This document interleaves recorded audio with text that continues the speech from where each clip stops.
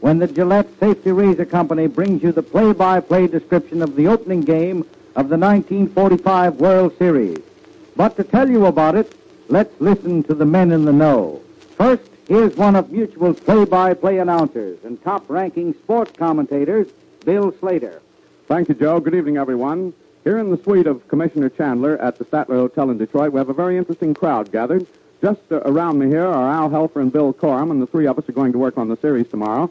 In other spots around the room are Mr. Will Harridge, the president of the American League, Mr. Ford Frick, the president of the National League, Smiling Steve O'Neill, the manager of the Detroit Tigers, Jolly Charlie Grimm, the manager of the Chicago Cubs, Mr. J.P. Spang, Jr., the boss man of the Gillette Safety Razor Company, Mr. Edgar Kobach, the boss man of the Mutual Broadcasting System, and the commissioner himself, Commissioner Happy Chandler.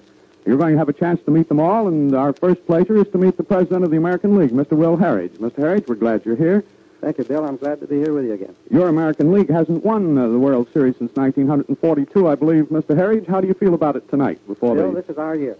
You think this is your year? I think it is. How do you feel about this first peacetime World Series since 1941, Mr. Harridge? Well, this is a great series to me, and because after 4 years of war, it's again a peacetime series. Loyal support by millions of fans, both at home and abroad, made this series possible. To those fans and to the scores of older players who carried on in the absence of players in the armed forces, baseball will always be grateful.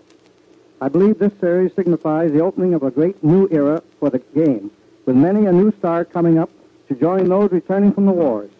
With two great organizations like the Cubs and the Tigers meeting again after 10 years, this battle should take its place with a great classic of the past. I think we all agree with you, Mr. Harridge, and thanks for being with us. Thank you, Bill. It's my pleasure to bring to our mutual mic now the manager of the Chicago Cubs, one of the finest guys in organized baseball today, Jolly Charlie Grimm. Hello, Charlie. Thank you, Bill, and good evening, fans. Charlie, I believe that you were in a World Series just exactly 10 years ago with the Tigers. That's absolutely right, Bill, and I believe we're going to leave this one to our own selves and leave a victorious team. You think it's going to be different this Yes, time, sir, I do. Charlie?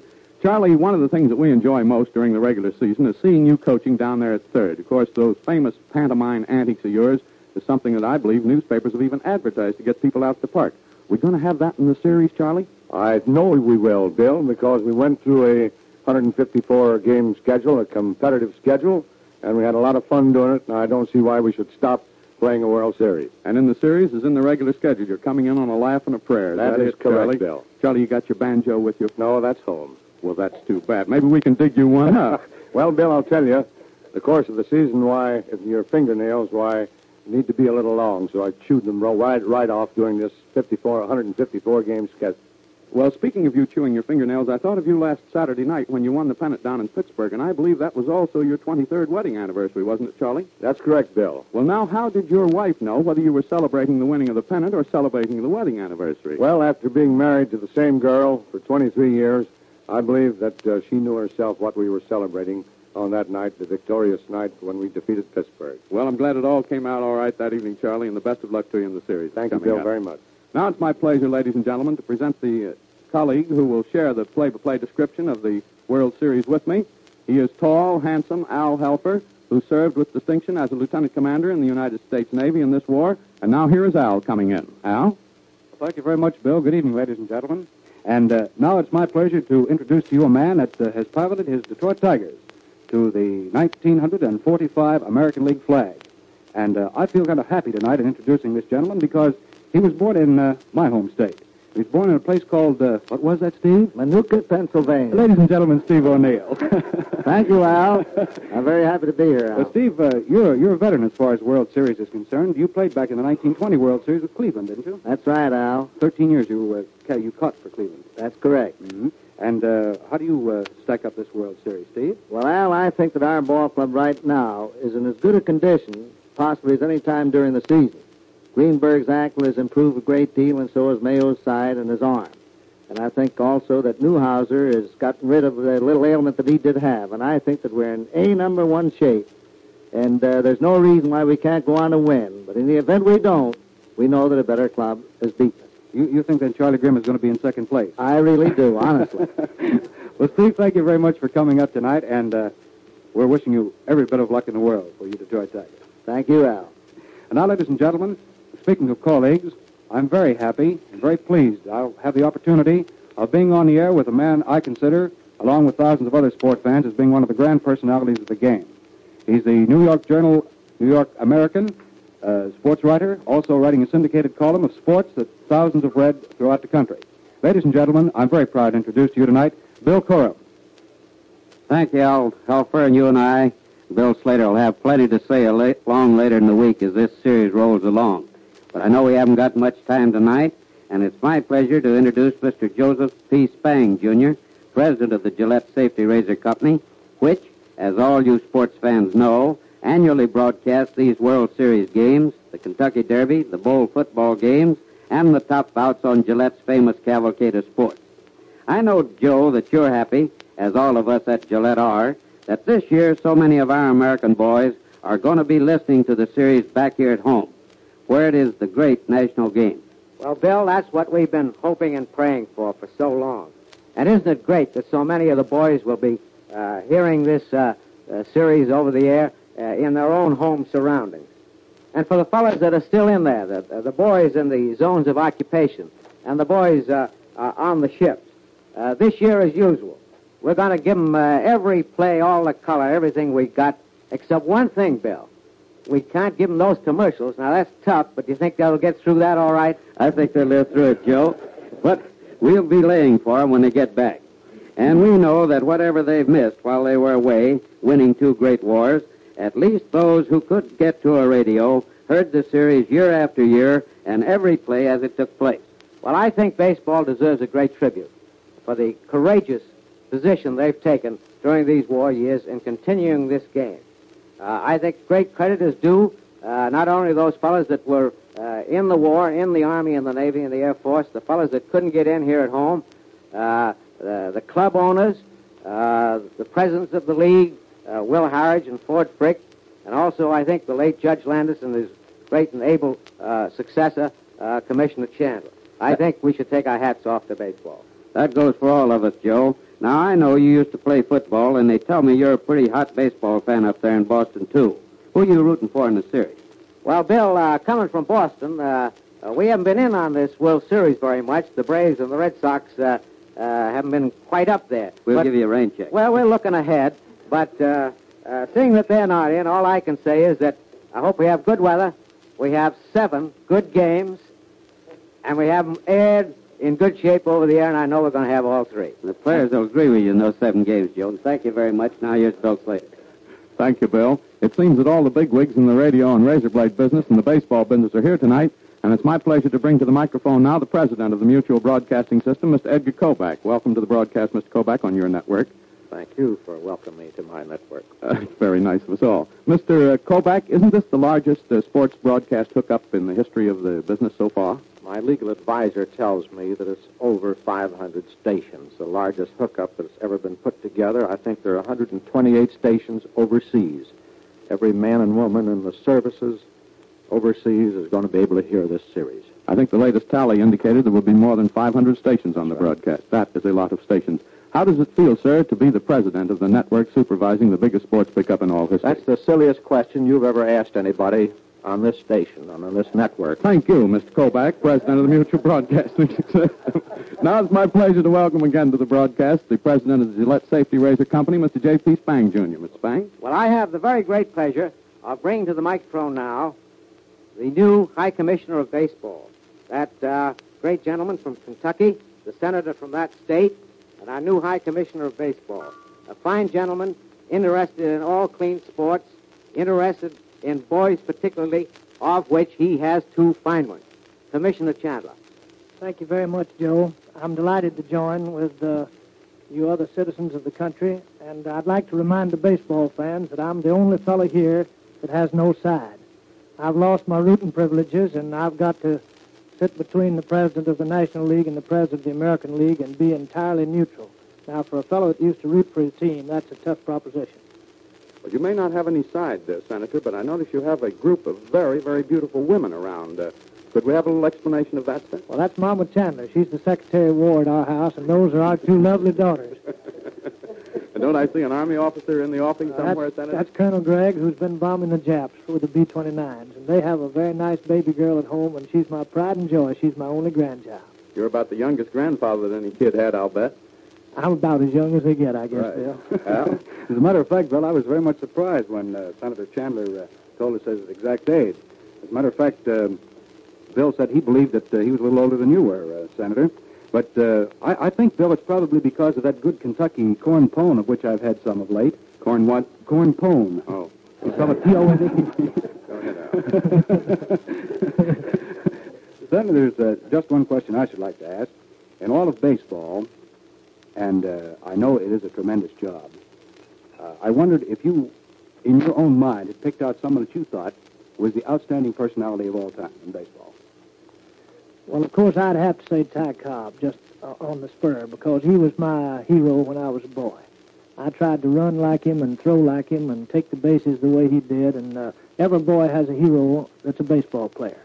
And my interest in baseball is genuine. All of my life, I believe that if you gave a boy a baseball bat and a glove and a place to play, that his chances for making a good citizen were greatly increased.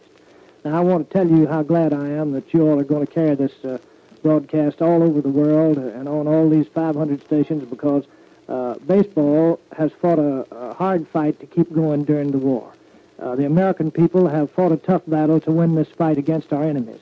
And I think we're all on the winning side this time, because win or lose, and may the better team win, the American people, all of us, are the winners this time. And I look forward to a great series and a great sports boom in all sports when the war's over. And baseball, of course, ought to lead the way, because it is the great American game.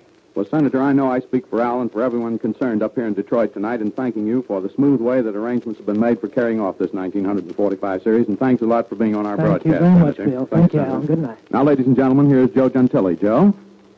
You have just heard the inside story of what is expected to happen tomorrow at Briggs Stadium here in Detroit, when Mutual brings you a play-by-play description of the 1945 World Series under the sponsorship of the Gillette Safety Razor Company. Tonight, you heard from Senator Happy Chandler, Commissioner of Baseball, Mr. J.P. Spang, Jr., Mr. Edgar Kobach, Mr. Ford Frick, Mr. Will Harridge, Charlie Grimm, Steve O'Neill, and those three men that will give you the play-by-play description and the highlights of the game, Bill Slater, Bill Corum, and Hal Helfer.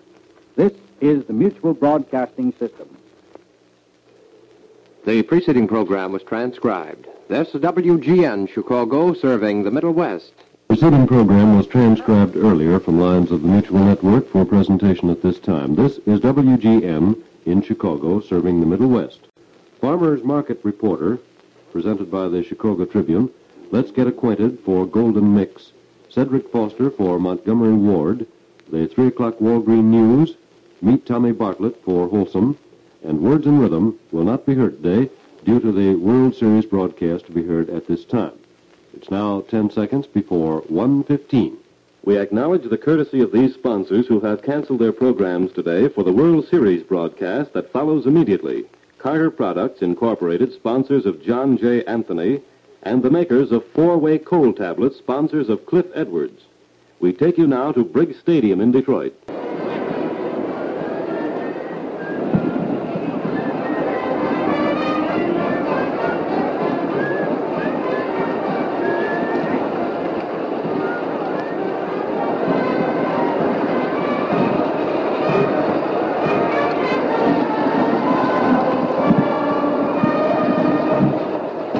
Gillette's Cavalcade of Sports is on the air. For the 7th consecutive year, Gillette presents the World Series. From Briggs Stadium in Detroit, we bring you the exclusive play-by-play report of the opening World Series game between the American League's pennant-winning Detroit Tigers and the Chicago Cubs, champions of the National League. Men, look sharp, feel sharp, be sharp. Use Gillette Blue Blades with the sharpest edges ever honed. And now, good afternoon, everyone, to baseball fans everywhere. This is Bill Slater with Al Helfer and Bill Corum greeting you for the Gillette Safety Razor Company. For tops in sports, tune in Gillette's Cavalcade of Sports the year round. Over various networks, Gillette airs the Kentucky Derby, football bowl games, and similar events of national interest as they occur throughout the sports calendar. Also, regularly, every Friday night, Gillette broadcasts the major boxing event of the week for fans coast to coast and overseas. And now, ladies and gentlemen, with the first game of this 45 World Series just about to get underway, there really is the usual thrilling scene. And here it is at magnificent Briggs Stadium in Detroit. It is a splendid baseball stadium. It is upper decked all the way around, and the high bank ramparts of this stadium are just jam-packed with people as far as you can see. They are people this afternoon dressed in sweaters and heavy coats, and some with blankets, because this is football weather rather than baseball weather that we're having here. The crowd, of course, began to form outside the ticket window for the unreserved bleacher seats at 12 o'clock last night. And through the dark hours of the morning, with temperature hovering very close to freezing, they stood there to get those coveted bleacher seats, and they're all packed in there. And standing in the line was a girl and her returned paratrooper, and that's a part of the picture here at Briggs Stadium. The largest crowd that ever jam-packed its way into this stadium was back in 1940 when the Tigers played the Reds in the World Series. 55,189 attended then. That's going to be mighty close to that today. There is the band out in center field in its blue uniform. There is Harry Toby, that unique character from Oxford, Ohio, who comes out, he tells me, for the 7th consecutive World Series to dance in front of the band, attired in a very white suit and carrying a little parasol. There are all the trappings, all the celebrities, all of the tenseness, all of the thrills and enthusiasm that always go with this great American sport classic. Just a word about the nature of today's broadcast, ladies and gentlemen. We believe it to be the greatest sports hookup in the history of radio broadcasting of sports events.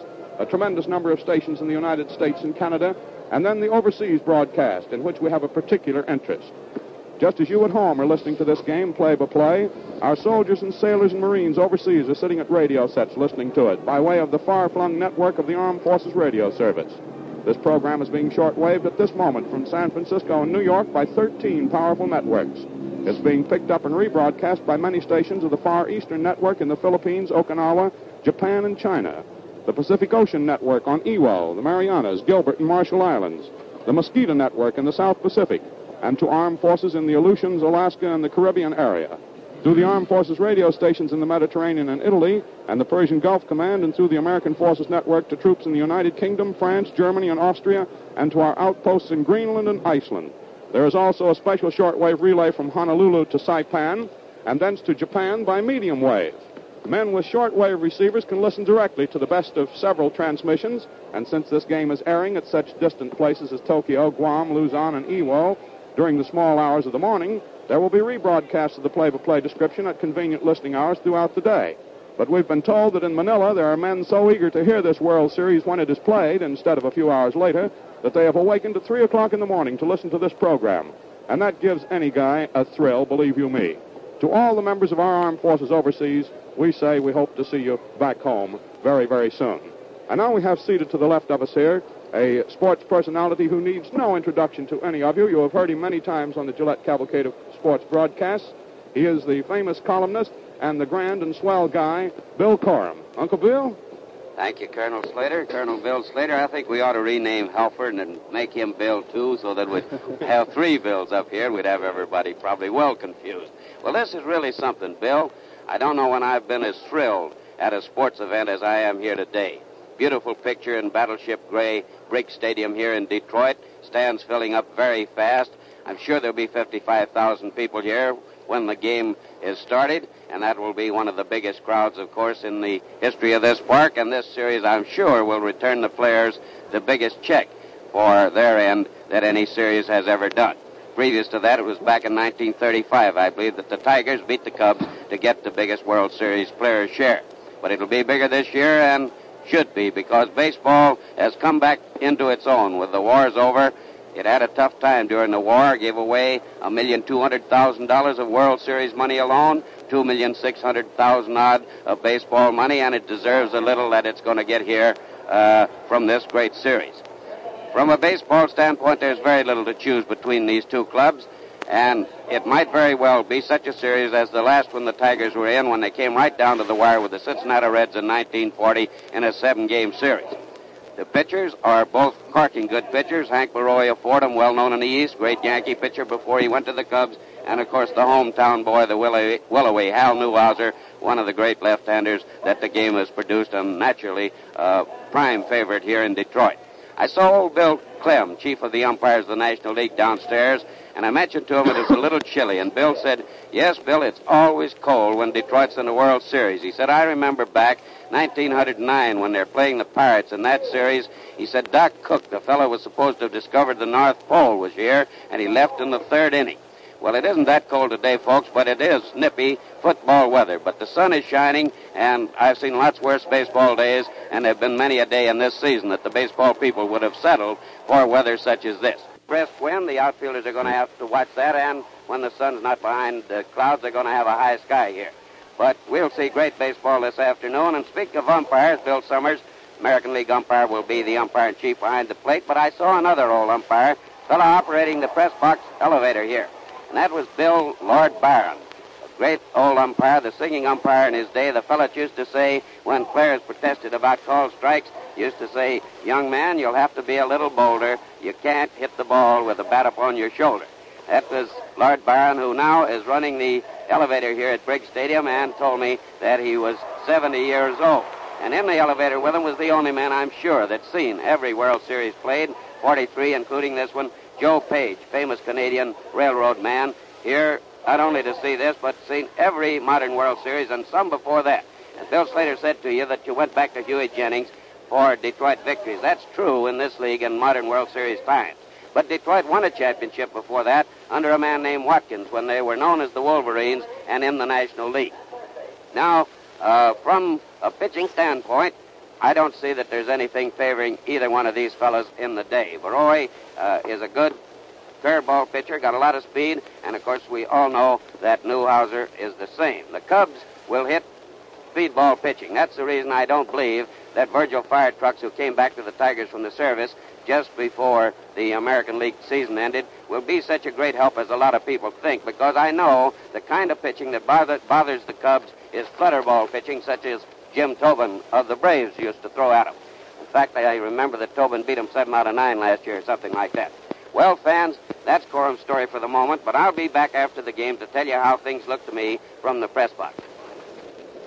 Fans, there's little doubt that Americans want a hard peace for those guilty of starting the war.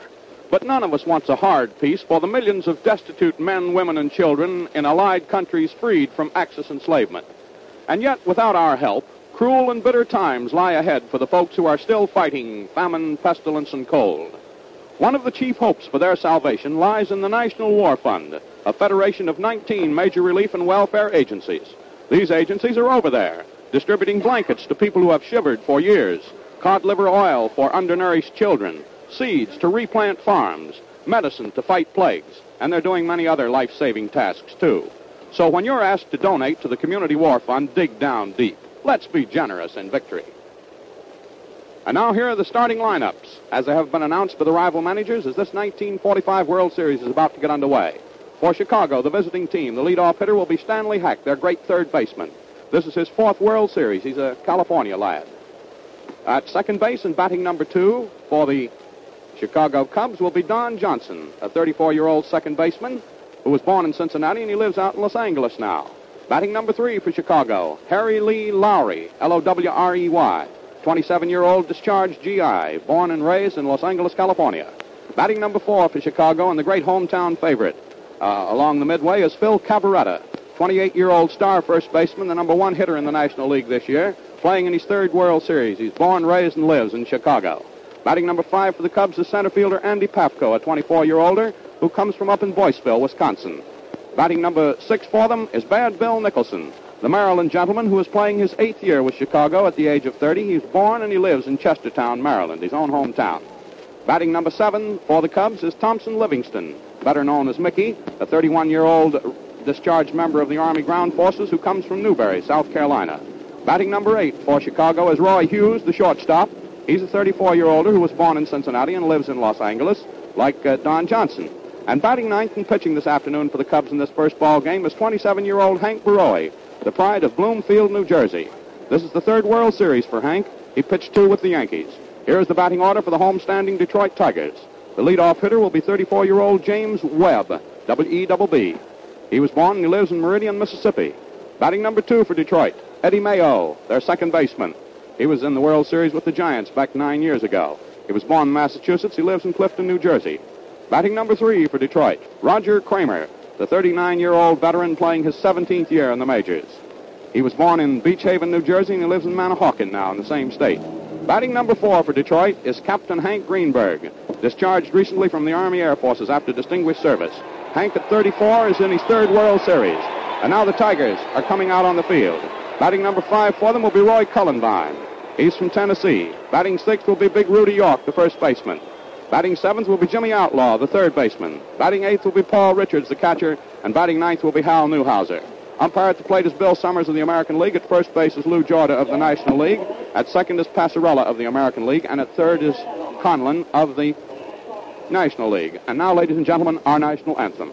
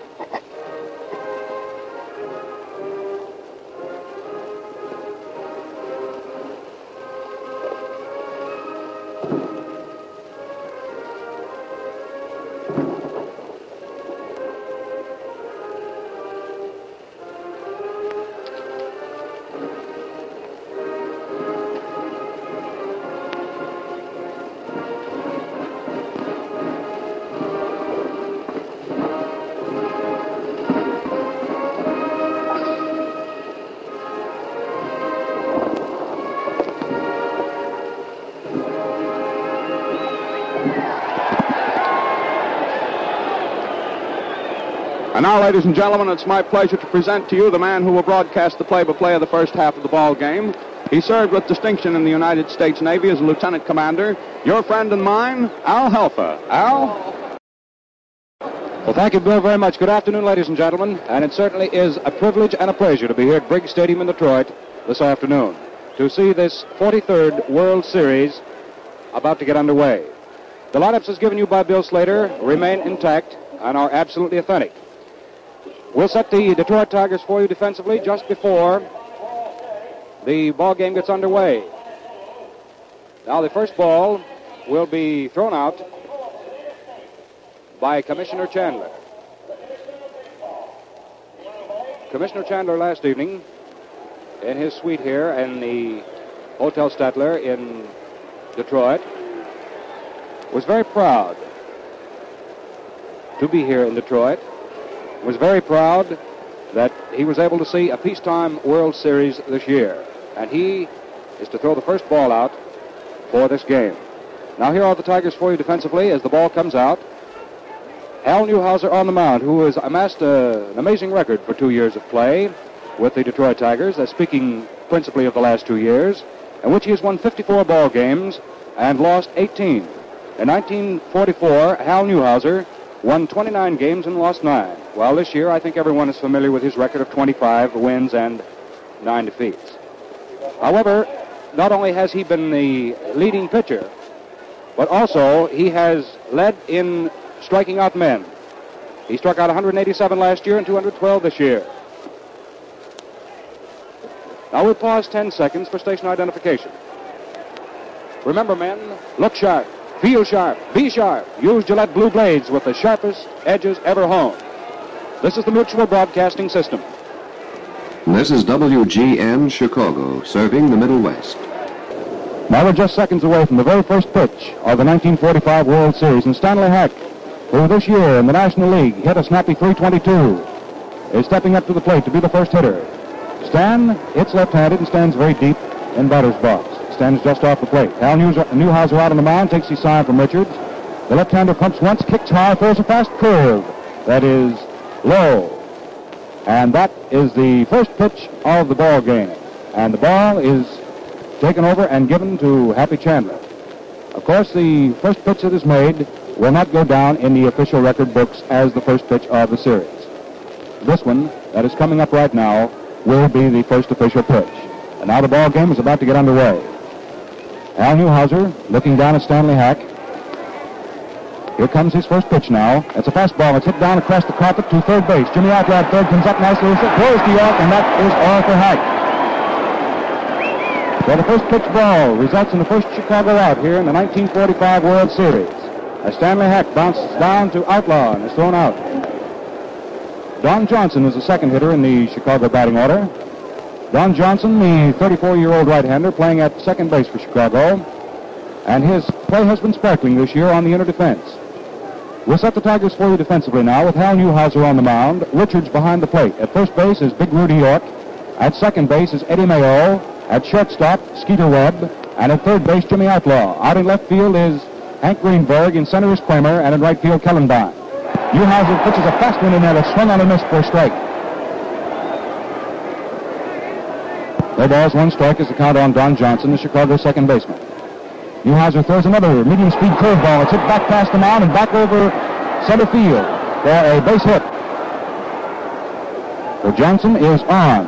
That ball was partially stopped by Hal Newhouser, the pitcher, but it caromed right off his glove and moved in behind second base. The batter coming up now is Peanuts Lowry. So the first hit in the 1945 World Series is picked up by Don Johnson, the Chicago second baseman. Peanuts Lowry isn't very big. He stands about 5'7.5", hits right-handed, and stands with a wide spread eagle stance deep at the plate. Newhouser checks his runner at first, throws a fast one into the plate that swung on and fouled out for strike 1. No balls, 1 strike is the count on Peanuts Lowry. On deck to hit next, in case he's needed, is Phil Cavaretta, the National League batting champion this year. Peanuts Lowry, as he stands at the plate, is a 283 hitter this year. Johnson leads off first, 1 away, top of the first inning. Newhouser throws quickly to first, but Johnson steps in ahead of it. Rudy York returns the ball to the mound. Top of the first inning, 1 out, no score. Hal Newhouser takes his stretch, looks at first again. Down comes his delivery. It's a fast curve that misses just outside. That moves the count up to an even status on Peanuts Lowry.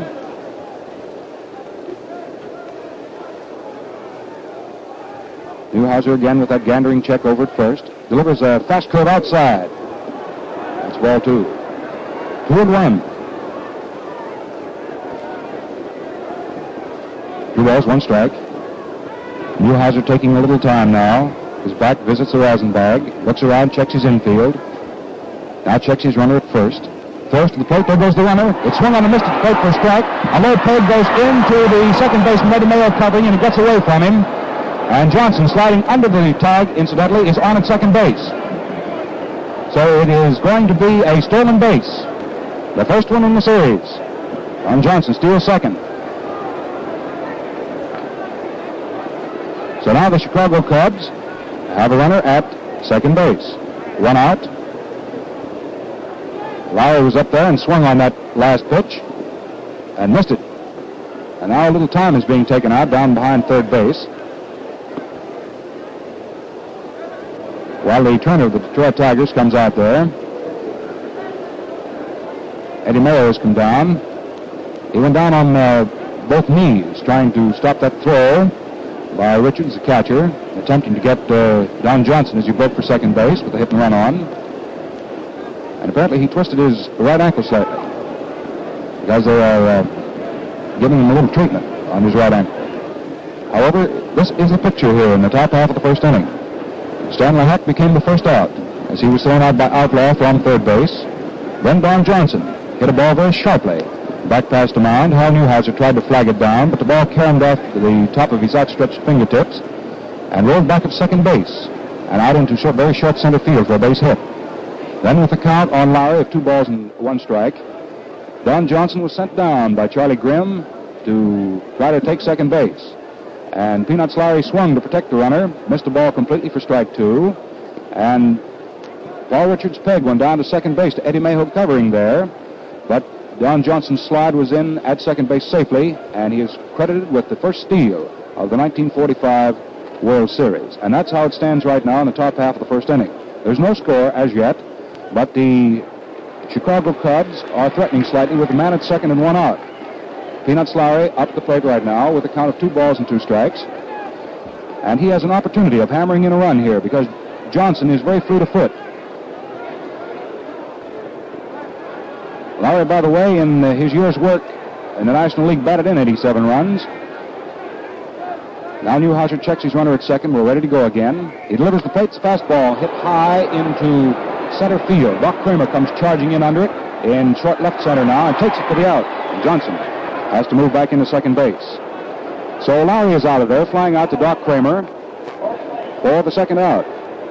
And the batter now is Phil Cavarretta, who was the National League batting champion this year, hitting at .355. And Cavarretta, too, has batted in quite a few runs in the National League. As a matter of fact, he had 96 of them across the plate for his ball club this year. Phil Cavarretta has been in 2 World Series, in 1935 and 1938 with the Chicago Cubs. Played his first series at the age of 18.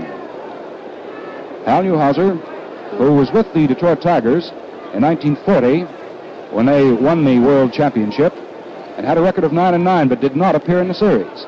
But he's appearing today, believe me. He pitches to the plate now, and it's a low, fast curve that gets away from Richards, but he scampers after it quickly, picks it up, and Don Johnson does not break from second base. So that low pitch into the dirt is just ball 1 to Phil Cavarretta. 1 ball, no strikes. Rudy York calls for time, runs over from first base. He wants to say something to this 24-year-old left-hander, Hal Newhouser. Now he trots back behind first. That York is a big fella, believe me. Now Newhouser peers down to Paul Richards. Crafty catcher takes a sign, looks back at second, delivers to the plate, and Cavarretta takes another low curve that bounces into the dirt for ball 2. Richards came up with it very nicely, kept it from going through. There are 2 outs on Chicago here in the top half of the first inning, and Don Johnson, with a single and a steal of second, is on at second. There's no score. Newhouser stretches, again checks second base, delivers a fastball to the plate that is hit down across the carpet towards second base. Eddie Mayo comes in, picks it up, flips it over to Rudy York, and it's not in time. It's not in time at first base. And it goes as a base hit for Phil Cavarretta, a very slow roller down to second base. And Johnson moves over to third on the play. So Chicago now has runners at first and third, 2 outs, and Andy Pafko hitting at .298 for his season's work in the National League. And he can go get him out in center field. He's really a speed merchant. Pafko has hit in 111 runs in the National League this year. He has his opportunity now with 2 outs and runners at first and third. The first pitch is made to him, and it's a low, fast curve on the outside for ball 1. So here in the top of the first inning, there is no score, but the Chicago Cubs are threatening, and Hal Newhouser is wading around in hot water. He delivers the plate, a fast, low curve that gets away from Richards and rolls back. Here comes Johnson breaking from third, and he comes on in the score. And moving down to second base, very easily on the play, is Phil Cavarretta.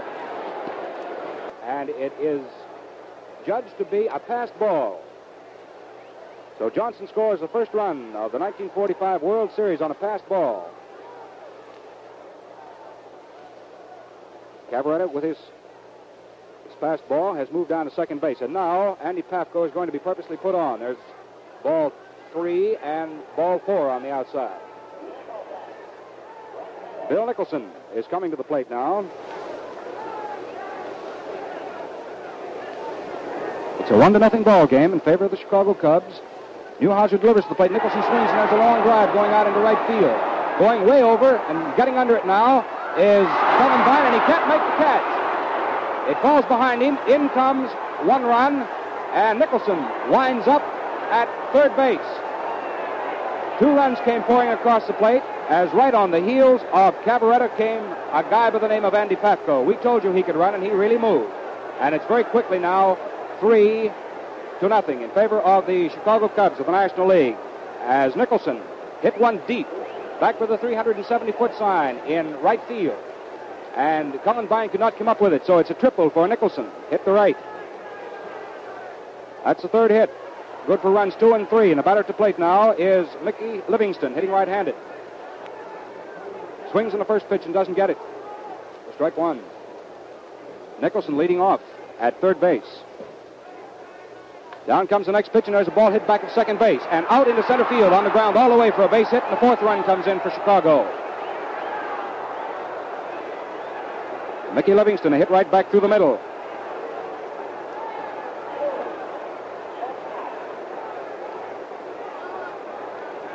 The man coming up to the plate right now is Hughes, the shortstop. 2 outs here in the top of the first inning. Chicago, the National League, leading 4-0. Newhouser makes the first pitch, and it's a fastball that's right through for a strike. Hughes hits right-handed and stands very deep at the plate and crouches. Newhouser throws to the plate. There goes the runner, and it's a high curve. It's taken. And the peg down to second base to Eddie Mayo is in time as the sliding spikes of Livingston is in there, and he is out. He's out stealing from the catcher, Richards, to Eddie Mayo, the second baseman. So in the first inning, 4 runs for the Chicago Cubs. And the score is Chicago 4 and Detroit nothing. Well, there's been only one unassisted triple play in series history. In 1920, the Dodgers, batting against the Cleveland Indians, had men on first and second. And then it happened. Cleveland's second baseman caught a line drive, 1 out. He touched second, 2 out. He tagged a runner coming from first, 3 out.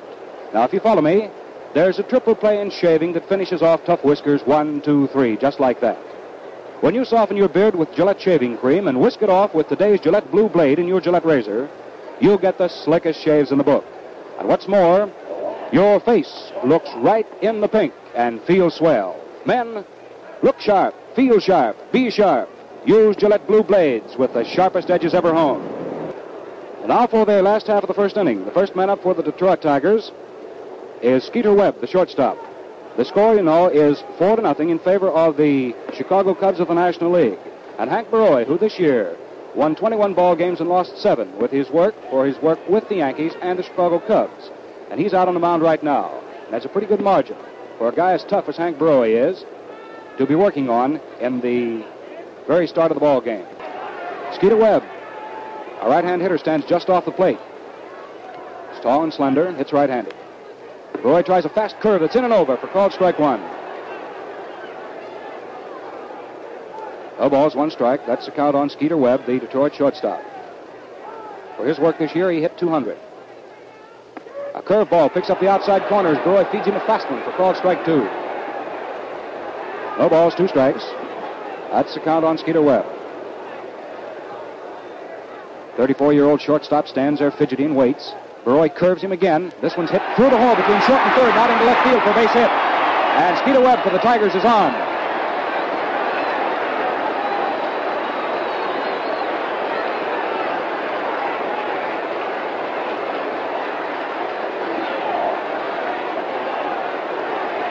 So the Tigers here in the last half of the first inning are trying to fight their way back as Skeeter Webb singles on the ground all the way and into left field.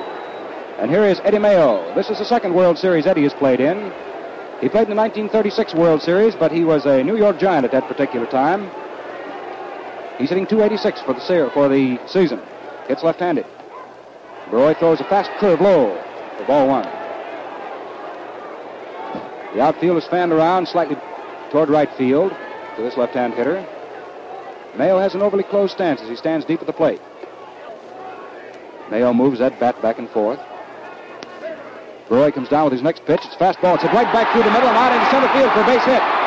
Skeeter Webb goes down to second and holds on. It's a single for Eddie Mayo, pounded back through the middle. That is hit number 2 of Hank Borowy.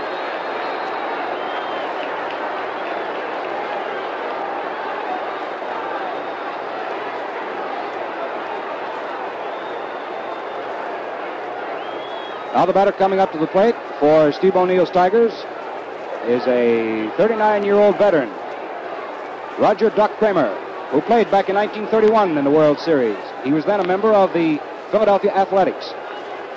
The center fielder is stepping in, hitting left-handed. He crowds the plate slightly from behind and holds that bat high on his left shoulder. Runners at first and second and no outs. In the last half of the first inning, and the Cubs lead 4-0. The first pitch is made to the plate and it misses just outside for ball 1. Out in right field, Bill Nicholson has gone way back, almost to the boards. The outfield is fanned around to right and is playing deep. Borowy throws to the plate. It's a fast curve. It's hit back to shortstop. The play over to second base to Johnson for 1 out. The throw on to first base, 2 outs. So Kramer hits into a fast double play from Hughes, the shortstop, over to Johnson at second, and right on to the waiting mid of Phil Cavaretta at first. And Webb moves over to third and takes his station there on the play. So very quickly, there are 2 outs in the last half of the first inning. The batter now is Hank Greenberg with the score standing 4-0 in favor of the Chicago Cubs of the National League. We're in the last half of the first inning with 2 away and a runner at third for Detroit. Hank, very tall, very powerful right-hand hitter. Borowy comes down with the first pitch, and it's a high, fast curve off the point of the shoulder for ball 1. Webb takes a very short, modest lead off third base. Roy, very thankful for the double play behind him that broke the back of the Detroit threat. Very hurriedly gets ready for this next pitch to Greenberg. He pumps once, throws a fast curve. It's low and into the dirt. And Livingston has to go down on both knees to block it, to keep it from going through. Of course, to Greenberg, that's just ball two. 2 balls, no strikes. Last half of inning number 1. Once again, the score, in case you just tuned in, is Chicago 4 and Detroit nothing. Chicago going out in the top half of the first inning after 2 were away and picked up 4 runs. The big blow in the first inning was Bill Nicholson's triple to deep right field. Alberoy checks Skeeter Webb at third, looks down at Greenberg, delivers him 2-0, and it's a high, fast curve that Greenberg leans back from for ball 3. 3 balls, no strikes. Greenberg looks around at Steve O'Neill at third base to get a sign on this 3-0 pitch, whether he's allowed to hit it or not. Roy comes in with a fast one. That is low for ball 4, and Greenberg is walked. That puts runners at first and second. And that's the first base on balls given up by Roy.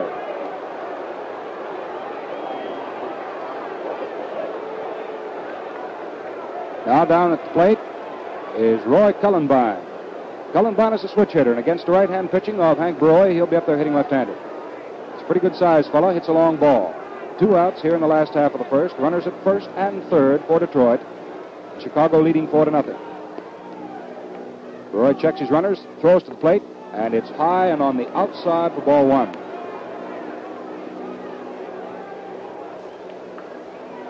Greenberg steps off first. Skeeter Webb steps off third. The outfield is fanned around to right and is playing deep to Cullenbine. Cullenbine this year in the American League hit .272, batted in 92 runs for the club. Widespread eagle stance at the plate, stands about midway in batter's box. Roy throws him a change of pace curve that's high for ball 2. 2 balls, no strikes. Roy monkeys around with the rosin bag.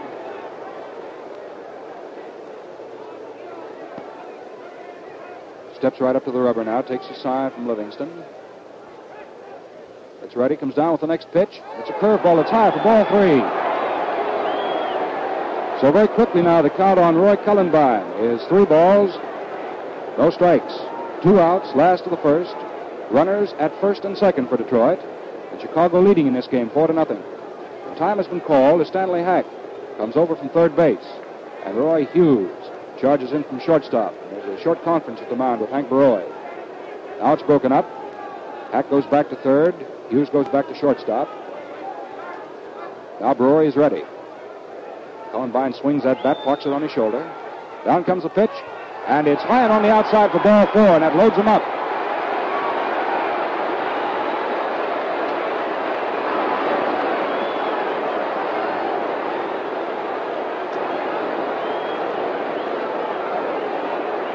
Charlie Grimm, the Chicago manager, has just come charging out of the Chicago dugout behind first base, and he walks out and talks to Hank Baroy and then slaps him on the back. The bases are loaded with the Detroit Tigers here in the last half of the first inning. Cullenbine, who has just walked behind Greenberg's walk, is on at first. Greenberg himself is on at second. At third is Skeeter Webb, 2 outs, and the batter coming up to the plate is old Kickapoo Rudy York. York this year's batting percentage hasn't been terrifically high, but he's been a timely hitter. He's hit 18 home runs this year. He's hitting a .265 for his work in the American League. He's facing now Hank Baroy. The bases are loaded. York takes a fast curve in there for a strike. No balls, 1 strike is a count on Rudy York. You know, this guy Hank Baroy, in his work in the American League before coming over to the National League, was sort of a menace to these Detroit Tigers. Beat them 11 times. York swings on the next pitch, and there's a looping fly ball going out into very short right field. Cavaretta goes back and steps across into foul territory behind first base, takes it for the out. And that's all for York, fouling out to first baseman Phil Cavaretta. In the last half of the first inning, no runs for the Detroit Tigers. 2 hits, 3 men left, and there were no errors. So at the end of 1 full inning of play, in this first game of the 1945 World Series at Briggs Stadium in Detroit, the score is Chicago 4 and Detroit nothing. We pause 10 seconds for station identification. Remember, men, look sharp, feel sharp, be sharp. Use Gillette Blue Blades with the sharpest edges ever honed. This is the Mutual Broadcasting System. This is WGN Chicago, serving the Middle West. Now for inning number 2 here at Briggs Stadium in Detroit. The first man up for the Chicago Cubs is going to be Roy Hughes, the shortstop.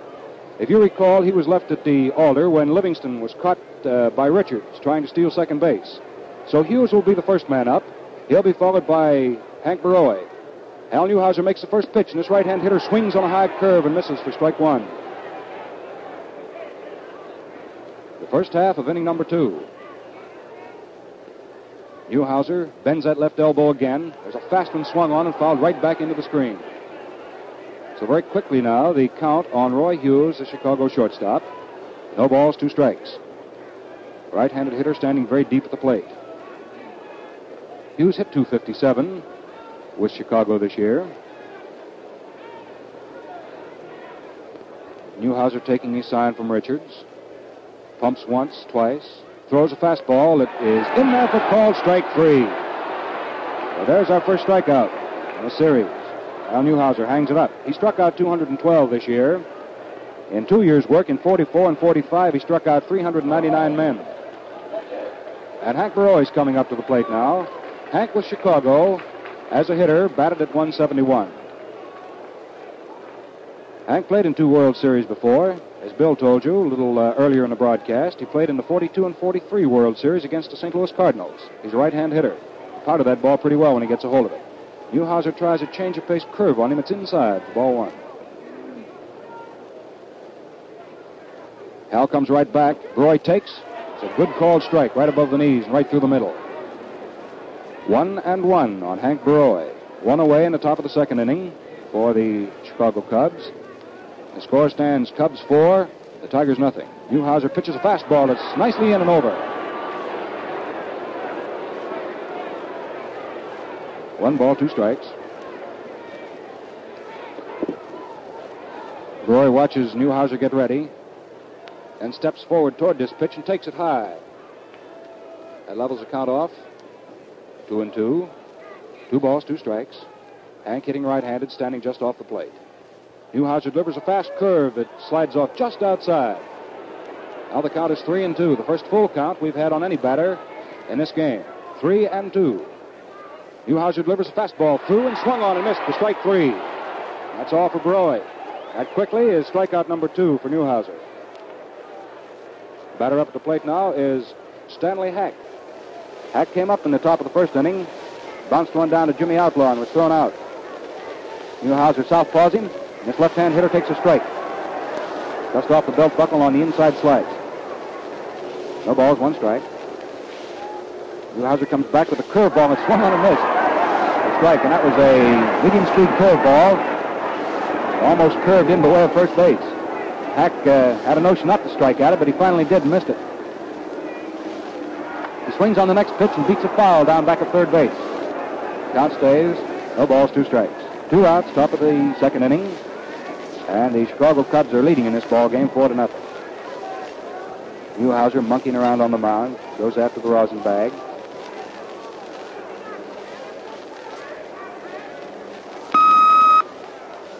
Now he's ready to pitch. Throws, and it's a fast curve swung on a miss for strike 3. So Newhouser strikes out all 3 men to face him here in the second inning. His 3rd strikeout of the day. Nothing across. The score and the end of 1.5 innings. Chicago 4 and Detroit nothing. Well, on terminal leave from the Navy, and right here beside me is Gordon Stanley Mike, Mickey for short, Cochran, player-manager of the pennant-winning Detroit Tigers of 1934, the world champion Tigers of 1935, one of the greatest catchers of all time. Mickey Cochran, come on in here and tell the fans why you've been dubbed Black Mike for years and years. Hello, fans everywhere, and hello, Detroit. Well, they call me Black Mike because I've got the toughest set of whiskers in Major League history, bar none. But say, those ebony spikes of mine are duck soup for that Gillette Blue Blade. Yes, sir, shaving is mighty quick and refreshing for me. Well, tell me, Mickey, what's the difference between the Gillette Blue Blade and ordinary blades? All the difference in the world, Al. They're sharp, plenty sharp. Thanks, Mickey Cochran, and remember, fans, look sharp, feel sharp, be sharp. Used Gillette blue blades with the sharpest edges ever honed.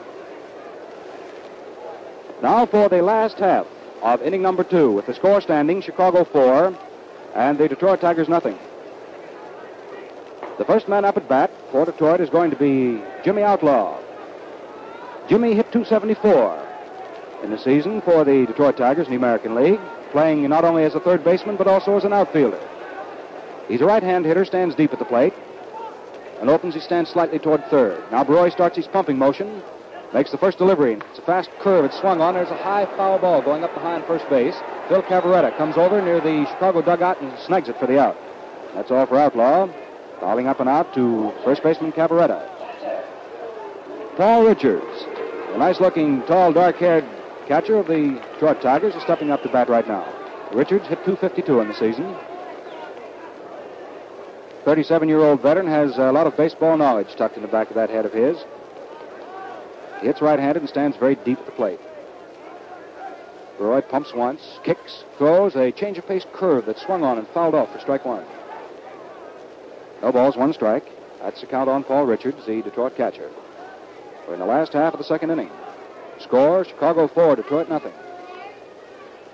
Beroy throws a 3/4 overhand fastball. It's on the inside. That's ball 1. 1 ball, 1 strike. The outfielder, Richards, is playing him as a pull hitter in the left field. They're not playing him very deep, incidentally. He's not known as a long ball hitter. Beroy throws, and Richards swings and foul tips it. Bounces back into the mask of Mickey Livingston. The ball goes all the way out onto the playing field. Bill Summers says he wants to see that ball, takes it, examines it, and puts a new one in play. The count on Richards is 1 ball, 2 strikes. 1 out, last of the second, no base runners. Beroy has rubbed this ball briefly now, puts his right foot forward on the rubber, pumps twice, spins, delivers, and Richards swings on a medium-speed curveball and fouls it back into the netting. Count stays at 1 ball, 2 strikes.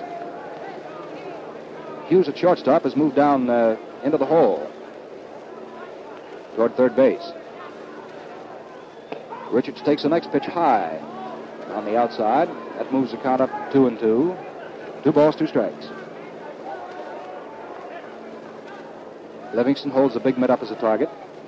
Beroy comes down with a 2-2 delivery and swung on. There's a line drive smacked over third base into foul territory. Count stays at 2-2. Richards fell away from an inside pitch that time and spiked it well, but pulled it about 5 feet foul down behind third.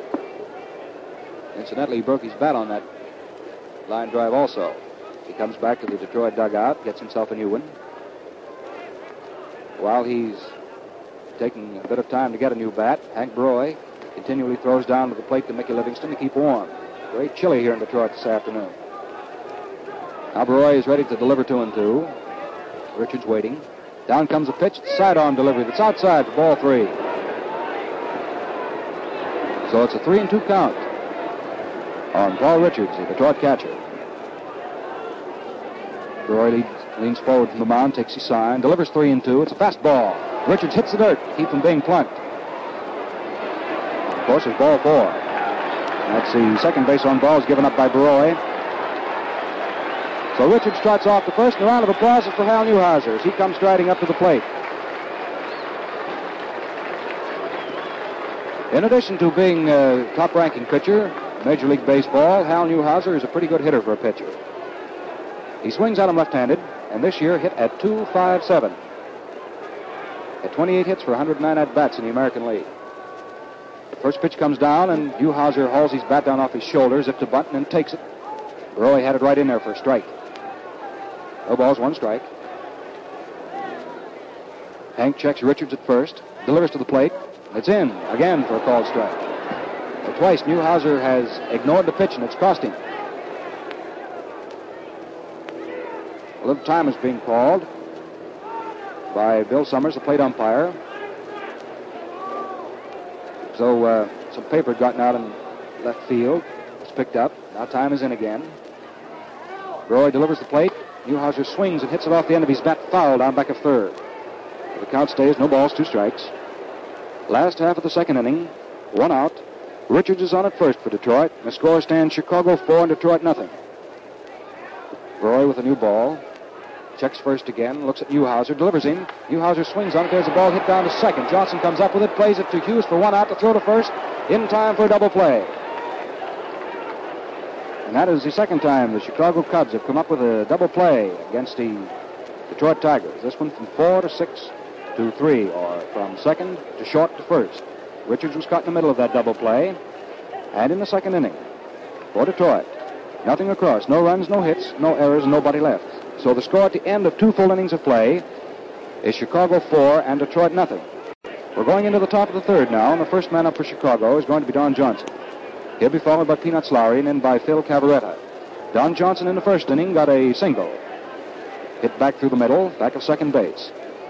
Peanuts Lowry flied out to center fielder Doc Kramer. Phil Cavaretta also got a base hit back to second base in that first inning. So the first 3 men up have half of the crop of hits off Hal Newhouser so far in this ball game. Hal Newhouser's just thrown the last of his warm-up pitches down. And in case you tuned in late, let us set the Detroit Tigers for you again defensively. Hal Newhouser's on the mound. His battery mate is Paul Richards. At first base is Rudy York. At second is Eddie Mayo. At shortstop, Skeeter Webb. At third is Jimmy Outlaw. In left field, Hank Greenberg. In center field, Doc Kramer. And in right field, Roy Cullenbine. Now here is Don Johnson at the plate. Inside for ball 1. This fellow Newhouser can really rear back and throw that rock. Starts his pumping motion once more. Delivers to the plate. The fastball swung on. Hit out into center field. Doc Kramer charging over to his left and tries to make a one-handed glove catch, but he can't do it. It caroms off his glove, rolls over toward Cullenbine. Cullenbine picks it up and fires it into the infield, but it's a standing-up double for Johnson. So Johnson is on in second with the first 2-bagger of this 1945 series, and the second extra base blow off Newhouser. Nicholson tripled. That's the 5th hit off Newhouser. The batter is Peanuts Lowry. He flied to Doc Kramer in center his first at-bat. Newhouser delivers the plate, and Lowry pushes a bunt to the right of the mound. It's picked up by Newhouser. His play is back to Rudy York at first base for the out. But the sacrifice works, moving Johnson down to third base. So that's the first out here in the third inning. The batter is Phil Cavaretta. And the strategy being here that a fly ball would get in a run. And, of course, Charlie Grimm playing for that 5th run if it's at all possible to get. Newhouser delivers this left-hand hitter, and Cavaretta takes a low, fast curve into the dirt. Ball 1. Richards very nicely came up with it. Johnson leads off third, 1 away. Newhouser checks third. Delivers the plate. It's a fastball hit out into center field, and it drops in for a base hit. In comes Johnson very easily to score the 5th Chicago run. Cavaretta is on with a looping fly ball hit into center field for single. That is hit number 6. Run number 5 off Newhouser.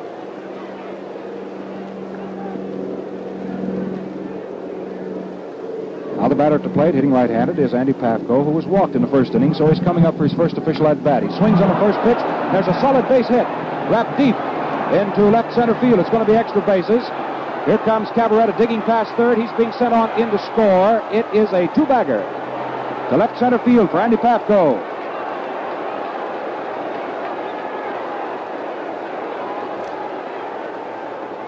So that's hit number 7 off Newhouser. Run number 6. And the Chicago Cubs lead over the Detroit Tigers 6-0, and we're in the top half of the third inning of this first game. Andy Pafko belted one on the line at left center field.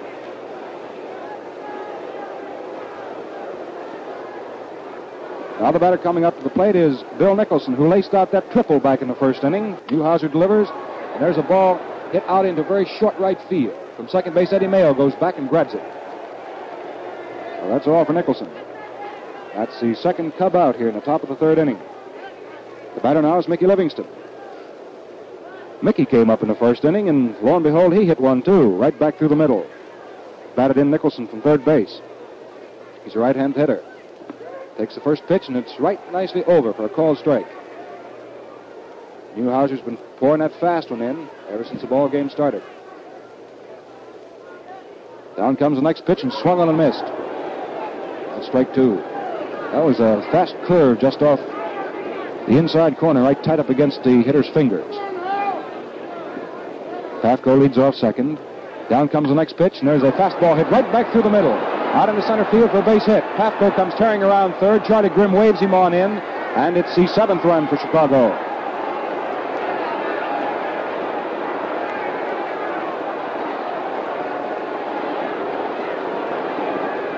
Right off Newhouser's hit number 8, run number 7.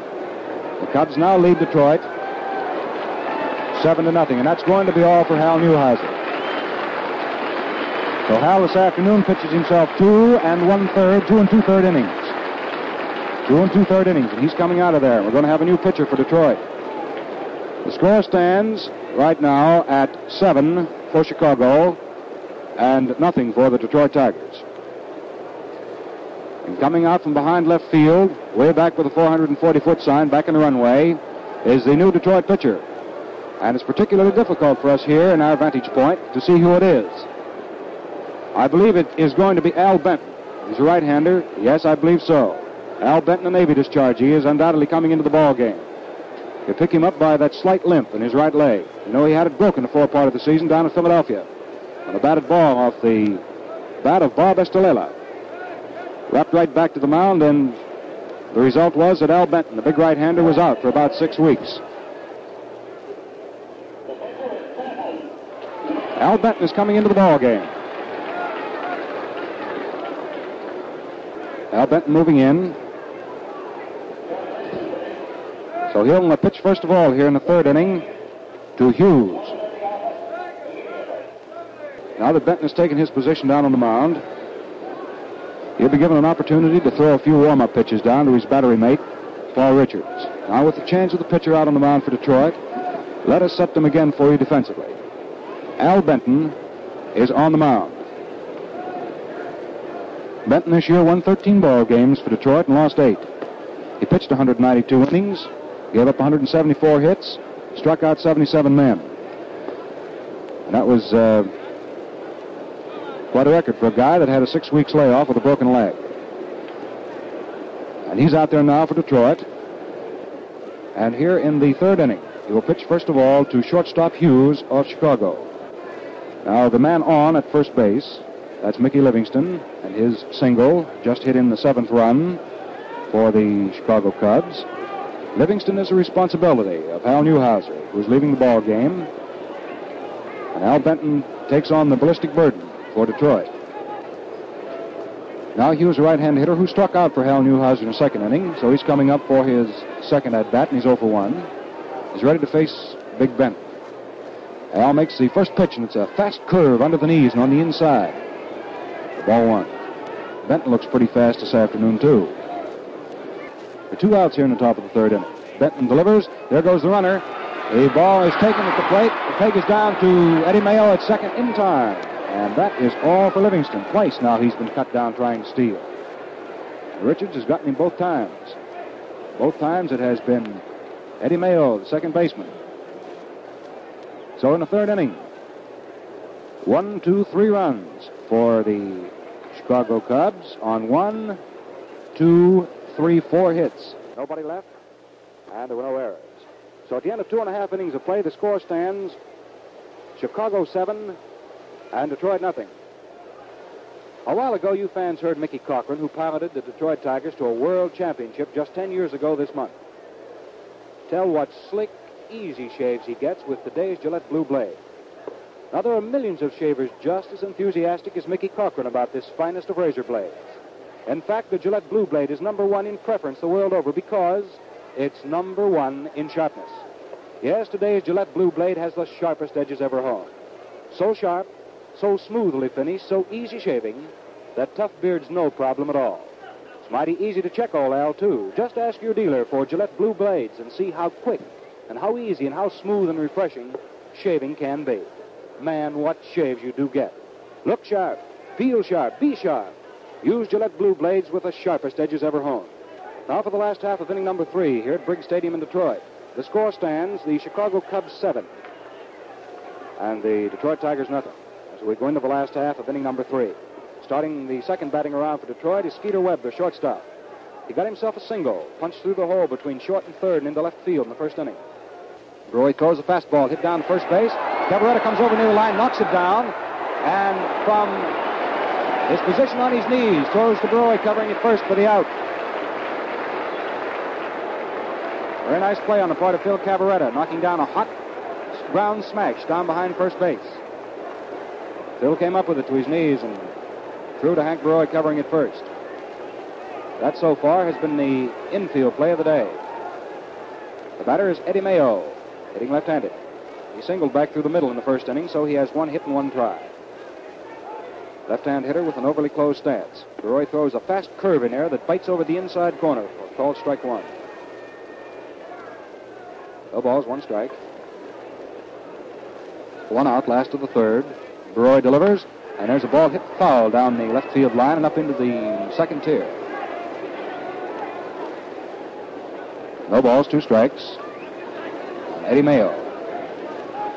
Beroy pumping easily.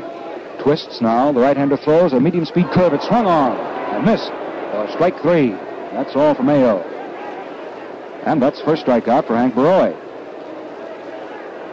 Hank with the Chicago Cubs this year struck out 47 men. His record isn't nearly that in the strikeout department, as was Hal Newhouser's, his opposing starter. But Hank's still in there, and Hal isn't. The batter at the plate now is Doc Kramer, hitting left-handed, and he swings on the first pitch that's offered, and there's a long fly ball foul out back of right field, and it falls up into the second tier for strike one.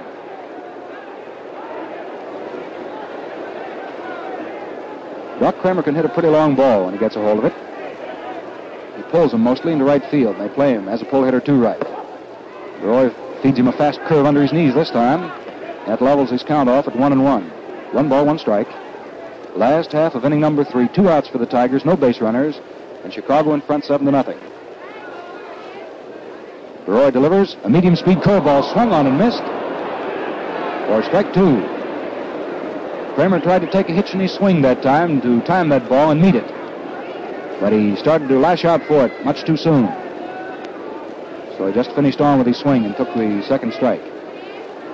1 ball, 2 strikes. Beroy throws. There's a fastball. It's a curve and low. That makes it an even count now on the center fielder of Detroit. Roger Kramer has 2 balls, 2 strikes. Doc digs his spikes in good there at the plate. There's a high, fast curve right off the point of the shoulder. Kramer, and he just leans back to take ball 3. It's full count on Doc. 3-2. 2 outs, last of the third inning. Nobody on for Detroit. Beroy pumps, throws easily. It's a fastball low and on the outside for ball 4. Kramer gets himself a base on balls. That's the third one given up by Beroy. And now with 2 away here in the last half of the third inning.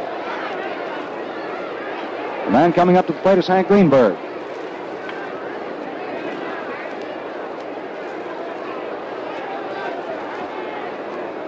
Greenberg hitting right-handed. Hank was walked back in the first inning, so he's coming up for his first official at-bat. Tall, slender right-hand hitter. Swings on the first pitch viciously and doesn't get it. Strike 1. Kramer leading off at first base. His lead is very short. Doc's not quite as fast as he used to be. Beroy tries a change of pace curve on Greenberg, and Hank has to hit the dirt to keep from being plunked. Hank gets up, and he was just grazed on his left shoulder. And Summers comes out and says he was hit with a pitch. So Hank moves down to first base. That ball was a fast, high, tight inside curve. And Greenberg just got out of the way of it in time, and the ball just grazed across his uniform blouse on his left shoulder point. So he's put on. That's the first hit batsman we've had in the series. And that moves Kramer down to second base. That brings up Roy Cullenbine.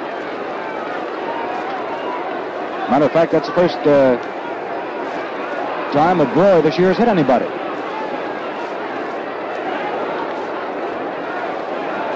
Cullenbine was walked back in the first inning, so he's coming up officially for the first time also. A switch hitter hitting left-handed, standing deep at the plate. Beroy comes back with the next pitch. Cullenbine swings on it, and there's a high pop-up going back to first base. However, Don Johnson, the second baseman, comes over and calls for it. Cavaretta allows him to take it. So that's all for Detroit here in the third inning. No runs, no hits. There were 2 men left, and there were no errors. So at the end of 3 full innings of play, the score stands Chicago 7 and Detroit nothing.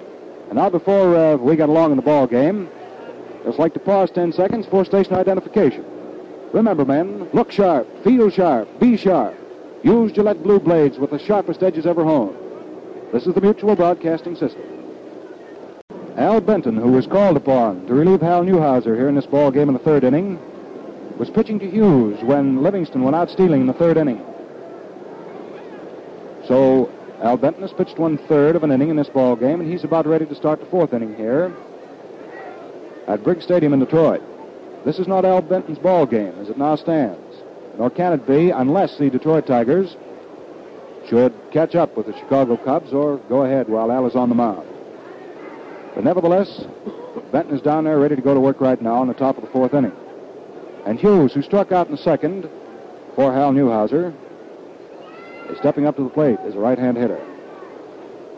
Big Al Benton, the right-hander, makes the first delivery, and it's a nice curve in and over for called strike one. Benton puts that bad leg of his, the right one, forward on the rubber. Now pitches. There's another fast curve, and this one slips off outside. Count is 1-1. 1 ball, 1 strike on shortstop Roy Hughes. Benton vigorously pumps, throws a fastball that's hit out into center field. Going back under it now, 3 steps to his right, waits, is Doc Kramer, and he's got it for the out.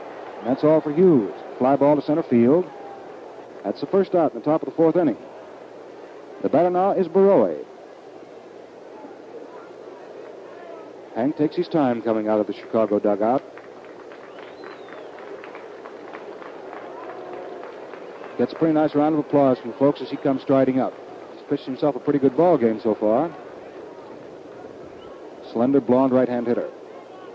Big Al Benton, 200-pounder, makes his delivery. Moves a fast one through there for a strike. Richards holds his mitt up very close to the body of the hitter, Baroy. Benton pitches toward that mitt, and it's low and on the inside. So it's a count of 1-1 on Baroy. 1 out, top of the fourth. No base runners. Benton throws a fastball. It's swung on by Baroy, and there's a high foul ball going back at first base. Rudy York is chasing it way over near the stands, and he can't get it. It's right into the stands. Rudy gave that ball quite a rundown. For a big fellow, that Rudy York gets around pretty well. It's pretty fast. Baroy standing right at the plate waiting now for this new ball to be rubbed up by Benton. Al again taking his sign from his crafty battery mate, Paul Richards.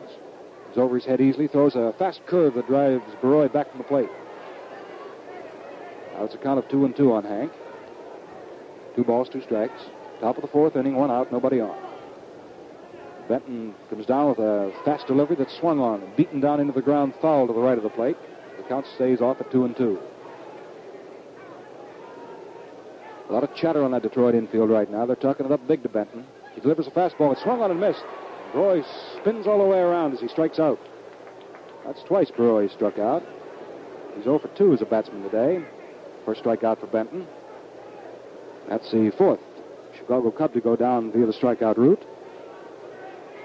Now with 2 away here in the top of the fourth inning, the batter is Stanley Hack. Starting the third batting around for Chicago, and Hack is 0 for 2. Benton tries a curve on him. It's high and outside. Ball 1. Hack was thrown out by Outlaw in the first and struck out in the second. Hack's been called this year many times, the errorless third baseman. He's got quite a batting percentage for his work in the league this year at .322. Takes the next pitch, and it's good for a strike. As Benton came down with a fast curve just above his knees. 1-1. Benton comes right back. A medium-speed curveball. It's hit back toward the mound. Benton grabs it, makes his play over to Rudy York, and it's not in time. That was a high chop. It was hit down off the rubber of home plate, and Benton, helplessly at the mound, had to wait until it came down. And by the time he got it and made his play to first base to Rudy York, Stanley Hack was on. The boys in the trade call that the Baltimore chop. So it's a base hit for Stanley Hack. It gives him 1 for 3, and that is hit number 1 off Benton. Hit number 9, Chicago. The batter now is Don Johnson. Benton throws a fast one through there for a strike. This right-hand hitter. Johnson's had 2 hits in 2 tries, a single and a double in that order. Benton throws. There goes Stanley Hack. The ball is hit down toward third base. Outlaw comes up with it, makes his throw across to Rudy York at first. And that's the third out. As Johnson goes out 5-3 or 3rd to 1st. In the fourth inning, no runs, 1 hit for Chicago. 1 man left, and there were no errors. So at the end of 3.5 innings of play, the score stands Chicago 7 and Detroit nothing. Well, fans, it takes the Old Apple only a third of a second to reach the plate when a speedball pitcher winds up and lets go. That's fast. That's really fast. But no faster than Gillette Brushless goes to work on tough beards, softening up your bristles for quick, easy shaving. Get me right now. That's no exaggeration. Gillette Brushless removes water-resisting oil from your whiskers almost instantly. Yes, and it blankets plenty of water against your stubble as a towel would, giving every bristle a good soaking in jig time. What's more, it stays wet on your face and lubricates your razor blade and soothes your skin. So Gillette Brushless speeds shaving and makes the job easier and more comfortable. If you're a brushless fan, you'll prefer Gillette Brushless. Demand is great and military requirements have been heavy. But week by week, Gillette Brushless is becoming easier to obtain. Yes, and it's well worth asking for it time and time again. Now the last half of the fourth inning. Rudy York is to be the first batter up for Detroit. He came up in the first inning and fouled up and out to Phil Cavarretta, so he's 0 for 1 for his work with the stick this afternoon. Big right-hand hitter standing very deep at the plate. Roy comes down with his first pitch, and it's a fast called strike. Curveball zipping over the outside corner just about waist high. No balls, 1 strike. First batter up for Detroit, last of the fourth inning. Roy throws a sidearm delivery that is outside. Ball 1. Hank's been using quite a bit of that crossfire stuff this year. He's been pretty successful with it. Slender right-hander gets ready, throws to the plate, and York swings on a big curve and misses it. That's strike 2. Roy gets that ball back from Livingston. Outfield is fanned around the left and playing deep to Rudy York. He can really clout that potato. Next pitch is a high, fast curve that York takes. That's ball 2. 2-2. Roy standing down there in the sun. Makes the next pitch to the plate. It's a change of pace curve that is swung on and fouled off into the screen. 2-2 on Rudy York. Last half of inning number 4. It's going to be York followed by Outlaw and then by Richards. Roy tries a fast curve that's high and outside. Now that's a 3-2 count to the Detroit first baseman. The last half of the fourth inning. The score stands Chicago 7 and Detroit nothing. Roy kicks, delivers a fast curve at the plate again, and this time it's swung on and beaten down into the ground foul.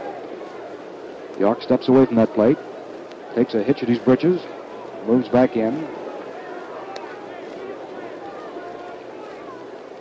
Livingston signs for the pitch. Roy delivers it. It's a fast, low curve for ball 4. Hank has been pouring some fast curves in there to these Tigers this afternoon. So York is walked to open the fourth inning for Detroit. That is the 5th base on balls given up by Baroy. The batter now is Outlaw. Jimmy came up in the second inning and hit a high foul ball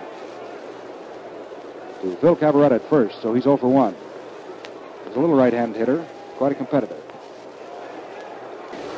Jimmy's always a threat to push a bunt down toward third and thereby try to get on. That's the reason Hack is playing up just off third base. There's a throw very easily and lazily over to first, just to keep Rudy York tightly glued on at first. Hank actually wasn't trying to pick him off. Now he throws to the plate, and there's a center base hit that ball going to right field. Rudy York goes down to second and holds on, with Outlaw single into right.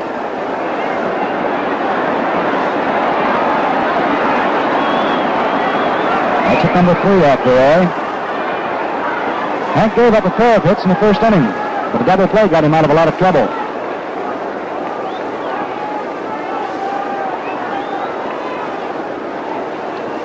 Now with runners at first and second and no outs, the batter is Carl Richards. He's a Detroit catcher. He was walked in the second inning, so he's coming up for his first official at-bat, and of course his second appearance at the plate. The score here in the last half of the fourth inning, with nobody out and runners at first and second, is Chicago 7 and Detroit nothing. Hank Roy pitching for Chicago delivers. And Richards reaches for a high curve, tries to check himself, but the ball hits his bat and turns off. Falls back into the screen for a strike.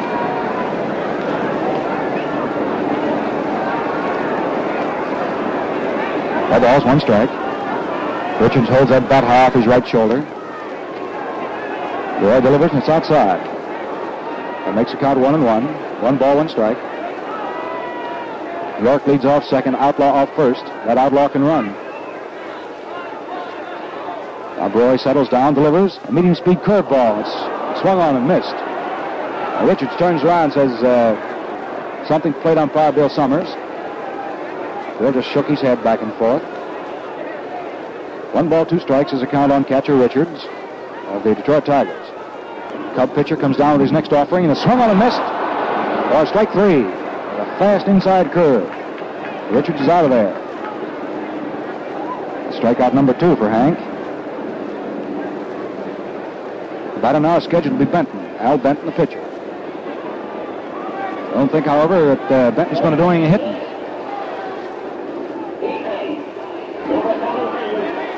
We're having a pinch hitter come in there for Al Benton. It's Zeb Eaton. And as a pitcher, he's a right smart hitter. Zeb Eaton is hitting for Al Benton. He's a right-hand hitter. Wide spread eagle stance at the plate and stands very deep. Takes the first pitch, and it's a low fast one on the outside for ball 1. I can remember seeing him at the Yankee Stadium this year unload a home run with the bases jammed. Detroit was in there on their second trip. This guy can really tee off on that potato. Roy tries a curve on him, and it's good for strike. 1-1.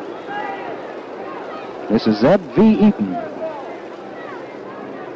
Hitting here in the 4th inning for Benton. Means we'll have another Detroit pitcher to start the top of the 5th inning. Roy comes down with the next pitch, and Eaton swings on it. Foul tips it. Boy, that Eaton was really going after it, too. He swung from the spikes up. 1 ball, 2 strikes. That's the count on Zeb Eaton. He's batting for Al Benton here in the last half of the 4th inning with 1 away and runners at 1st and 2nd. York at 2nd and Outlaw at 1st. Eaton calls for time and backs away from the plate. He decides that Hank Broy is taking too much time out on that mound. The outfield is playing straight away to Eaton.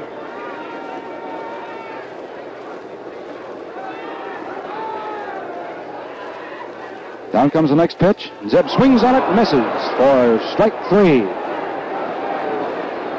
So that's the second strikeout here in the last half of the 4th inning. That's strikeout number 3 for Broy. And he got one just when he needed it. About an hour is Skeeter Webb, the shortstop. Jimmy came up in the 1st inning, got a single to left. And in the 3rd inning, Phil Cavaretta robbed him of a base hit by knocking his attempted line drive bid down behind first base, throwing him out to Broy covering. So Webb has 1 for 2. The right-hand hitter. Broy tries the first pitch on him, and Webb swings on it, and there's a high infield pop-up down back of the mound. Stanley Hack goes over, calls for it, and he's got it for the out. And that's all for Webb, hitting a high infield pop-up. So in the 4th inning for the Tigers, no runs, 1 hit, 2 men left, and there were no Chicago errors.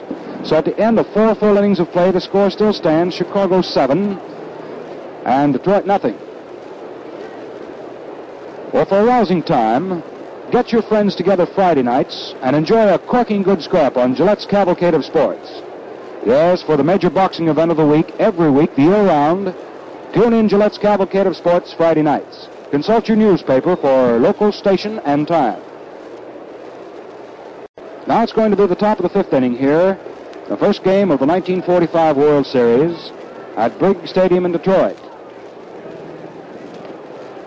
And it looks as though we may have Tobin coming into this ball game for Detroit. Yes, it is Tobin. Tobin has just been announced over the public address system. Old Featherball Jim is coming into the ball game. He was acquired, you know, by the Detroit Tigers very late in the season, on waivers from the Boston Braves. And Tobin has been quite effective in spots for Detroit, and he's coming into this ball game. As a matter of fact, last night, Jim Tobin said he wasn't going to be too disappointed if he didn't get a chance to get into the World Series for Detroit, but there's old Jim out in the mound right now. But Tobin is coming in to pitch. As far as Tobin is concerned, with the Detroit Tigers this year, he has been in 17 games, and he's got himself a record of 4 wins and 5 losses. Just with the Detroit Tigers. That's not counting his record with Boston. So he's coming in here. Jim Tobin. Flutter ball right-hander. He's going to do the pitching here in the 5th inning. First man he'll face here in the 5th inning is Peanuts Lowry. And let's see what Peanuts has done so far today. Harry came up in the 1st inning, and a fly ball to center field was the result. He sacrificed successfully in the 3rd, so Lowry is actually coming up for his 2nd official at-bat.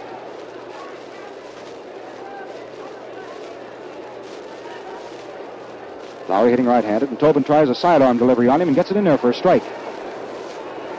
First ball Tobin throws is a medium-speed curve. Jim pumps once, twists, throws a sidearm delivery that's hit down to shortstop. Webb comes up nicely with it. There's his throw over to Rudy York at first, and that's all for Lowry, going out from short to first, 6-3. The batter now is Phil Cavaretta. Cavaretta's had himself 2 straight hits. Got himself a single in the 1st inning, back through the middle, and then in the 3rd inning he pumped one into center field. Tobin throws to this left-handed hitter, and there's a comeback ball. Cavaretta hits right back to the mound, and Tobin grabs it and fires to first, and that's all for Cavaretta. Going out 1-3. The batter now is Andy Pafko. The center fielder for Chicago was walked in the 1st inning. In the 3rd inning, got himself a very sharp line drive double in the left center field. Tobin takes his sign from Richards, delivers the plate, and it's a slow curve that is just under the knees of Pafko for ball 1.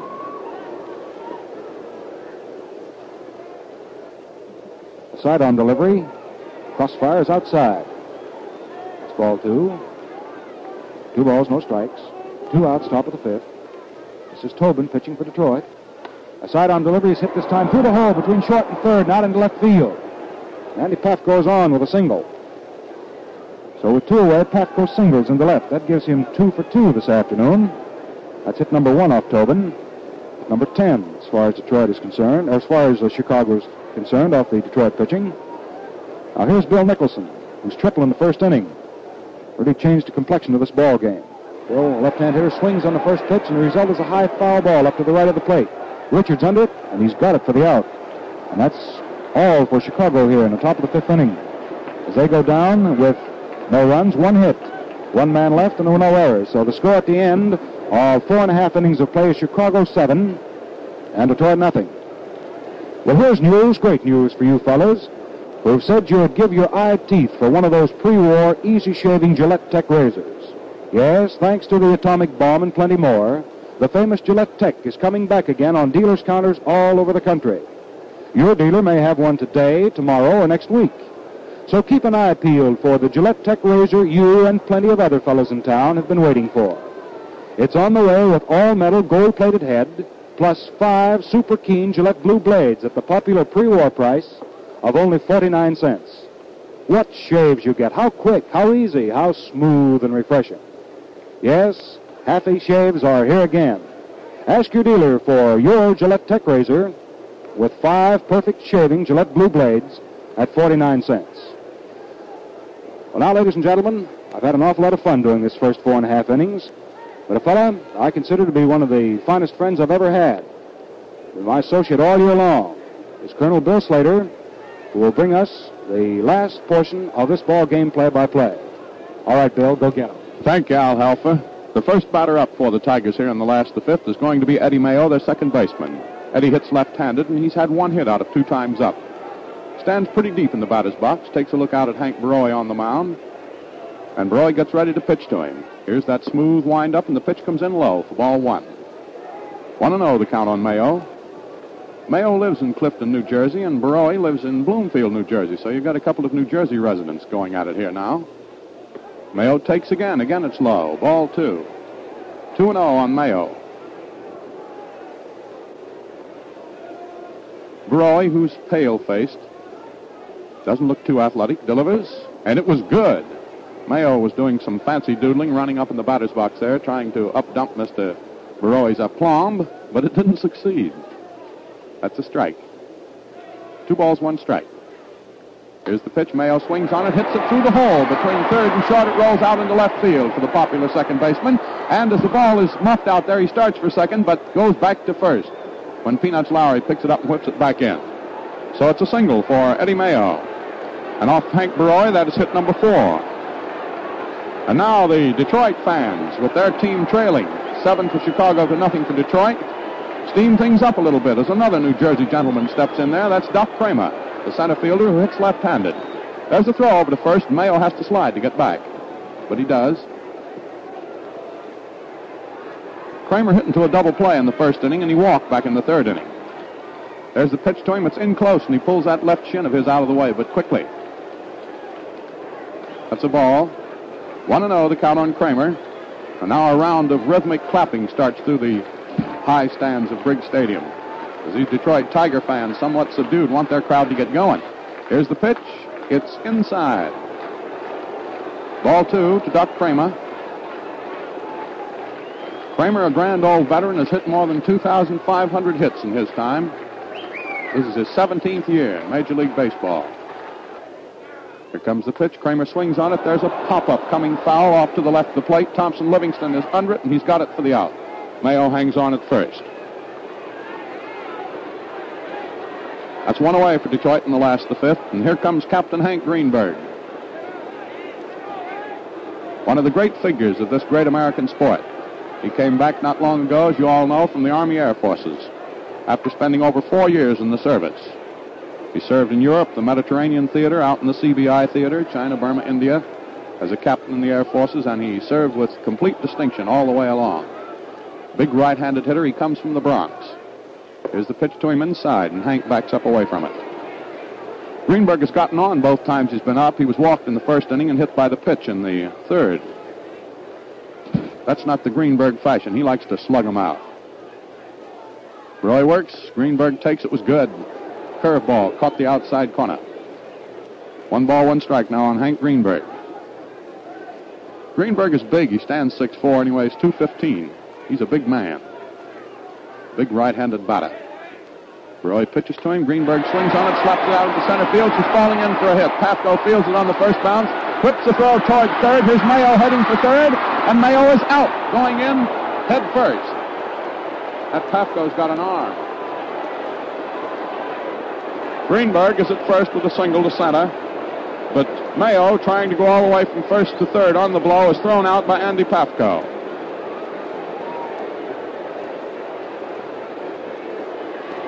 So that makes it 2 out. Mayo came sliding in head first with his chin almost scooping up the dirt down there. Now the batter with 2 away and Greenberg on at first is Roy Cullenbine. He bats left-handed against right-handed pitching. He's a switch hitter, but he's a little bit more powerful hitting left-handed. Cullenbine has walked and popped out to the second baseman in 2 previous times up. Swings on one. There's a looping fly ball going into center field. Pafko is to his left, and he takes it on the run for the out, and that's all for Detroit in the last of the fifth. So the last of the fifth inning for Detroit brings no runs, 2 hits, 1 base runner left on, and there were no Chicago Cub errors. At the end of 5 full innings of play in this ball game, the score is Chicago 7, Detroit nothing. As a matter of fact, that 7-0 score, combined with the frigid atmosphere that we've got here this afternoon, makes a person think of football. It's a very clear and very pretty afternoon, despite the fact we've had threatening weather up to today's first game of the 45 World Series. And you look off into the distance there, and as far as your eye can see, stretch the skyscraper towers of this great city of Detroit. And up above them in the blue sky are little white fleecy cumulus clouds. I guess that's the kind they are. Well, we're ready for inning number 6. Out there on the mound is Flutterball Jim Tobin. He's an Oakland, California product. And as you all know, he had a long career in the National League before he came over here to the Tigers. Just past the middle of the season, being waved out of the National League. And as Bill Corum told you earlier in this Cavalcade of Sports broadcast, Tobin is the kind of slow ball, clever, crafty, flutterball pitcher that has always tied up these Cubs. The Cubs can hit speed. And that was demonstrated early in the ball game when they hit Hal Newhouser. Now the first Cub up is Mickey Livingston, the catcher. He's had 2 singles to center field, and twice he's been thrown out trying to steal second. He hits right-handed. Swings on that one. There's a fly ball going into left center field. Over to his right now is Doc Kramer, and he got it for the out. So that's all for Mr. Livingston. 1 away, and here comes Roy Hughes, the shortstop. Hughes is another right-handed batter. He struck out his first time up in inning number 2, and he flied out to center field in the 4th inning. They call him Whispering Roy. He talks so confidentially. Pitch to Whispering Roy is good for a called strike. Old Jim Tobin at 33 is a crafty customer. There's another pitch that's just inside.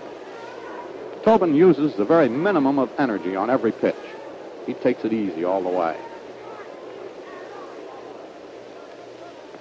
Livingston takes. That's ball 2. It's a curveball low and outside to the right-handed batter. It's Hughes, rather, who takes. I beg your pardon. 2 balls, 1 strike on Mr. Hughes. Now there are 2 strikes on him. There was a fastball just below the shoulders. It nipped the outside corner. 2 balls, 2 strikes on Hughes.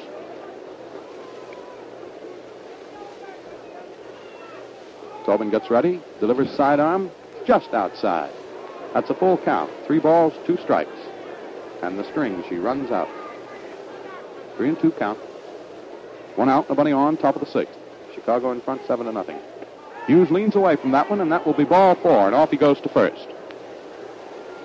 Chicago bat boy down there, little Jimmy Chalikis, Chalikis, 17-year-old kid who's very proud of being the Chicago bat boy.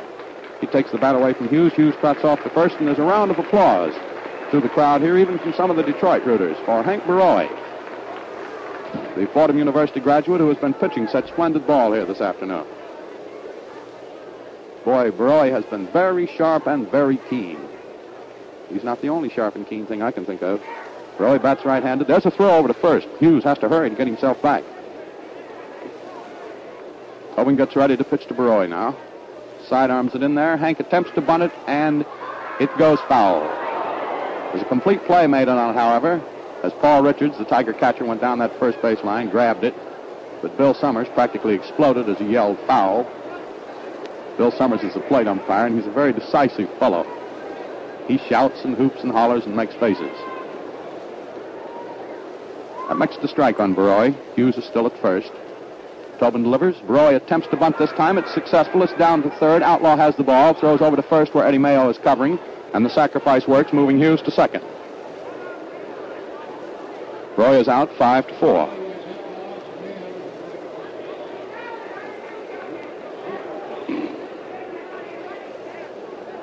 Man on at second now with 2 away, and the batter coming up is Stanley Hack, the third baseman. Hack grounded out his first time up in the first inning, struck out in the second. Got a Baltimore chop hit back toward the mound in the 4th inning. Hack bats left-handed. And there he is with that perpetual smile he always wears. Takes a pitch outside for ball 1. Roy Hughes leading off second.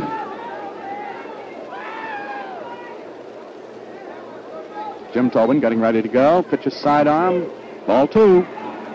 Just didn't quite make the outside corner for which it was intended by Tobin. Outfield plays Hack straight away, despite the fact he's a left-handed hitter. He doesn't pull too much. Pitch is swung on. There's a ground ball down towards second. Eddie Mayo scoops it up and throws Mr. Hack out. Out 5-3. So in the top of the 6th inning, no runs for Chicago. 4-3, rather, was that out on Mr. Hack. No runs for Chicago. There were no hits. There was a base runner left on, and there were no Detroit Tiger errors. The score is Chicago 7, Detroit nothing.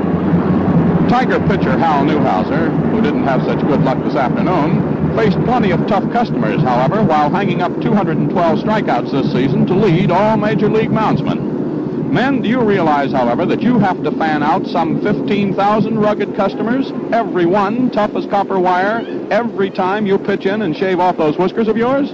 Well, that's the fact, for a dry whisker actually is as tough as copper wire, and you have a grandstand full of them on your face every morning. So get hep to Gillette Lather Shaving Cream and put the hex on wiry stubble.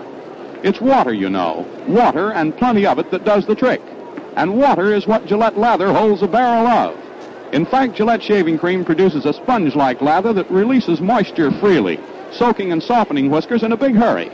So for real shaving luxury, get Gillette Lather Shaving Cream, just a quarter. More dealers are getting more Gillette Shaving Cream day by day. And now the last half of inning number 6, with Chicago leading 7-0. And the tremendous throng of Detroit rooters out here, somewhat subdued and very quiet. First batter up for the Tigers will be Big Rudy York, a big right-handed hitter. Rudy hasn't hit today. Takes the first pitch from Roy high for ball 1. 1-0, the count on Rudolph Preston York of Georgia, Cartersville to be exact. York swings, misses. Strike 1. 1 ball, 1 strike on Rudy. Rudy is 0 for 1 today, fouled out in the first inning, walked in the 4th. Roy in that smooth wind-up delivers. York swings on it, slaps it out toward left field. There goes Lowry for it. He can't come up with it. It rolls out almost to the runway there, but Lowry, fielding it very rapidly, holds York to first with a single. That was a long, pull single to left center field. So the Tigers lead off with a hit here in the last of the 6th inning, and hope springs eternal in the breast of the Tiger fans here. 7-0, Chicago leads. I wouldn't go away if I were listening, because as a matter of fact, everybody knows these Tigers are an explosive outfit, and anything can happen. Little Jimmy Outlaw, the third baseman, is the batter now. He hits right-handed. He's 1 for 2. Nobody out, York at first. Pitched Outlaw, a little too high, ball 1. Outlaw's a Tennessee gentleman. Went to college at Alabama Polytechnic, Auburn. Little fella hits right-handed. Roy looks at first, pitches to the batter. Outlaw takes it. It's a called strike. Fast curve ball just above the knees to Jimmy.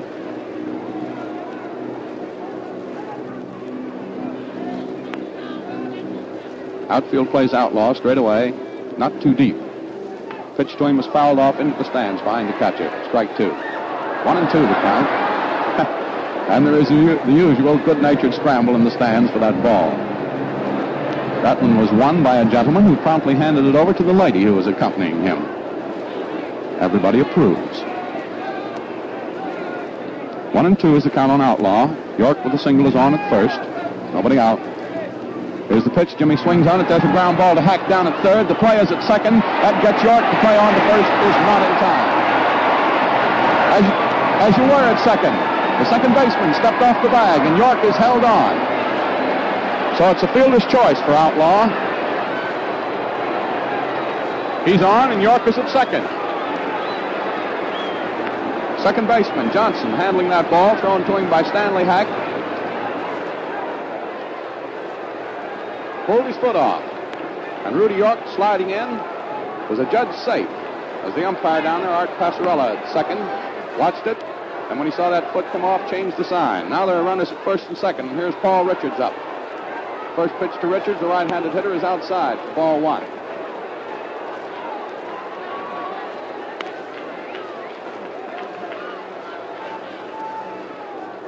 Here comes the pitch to Richards. He takes it. It's down low for ball 2.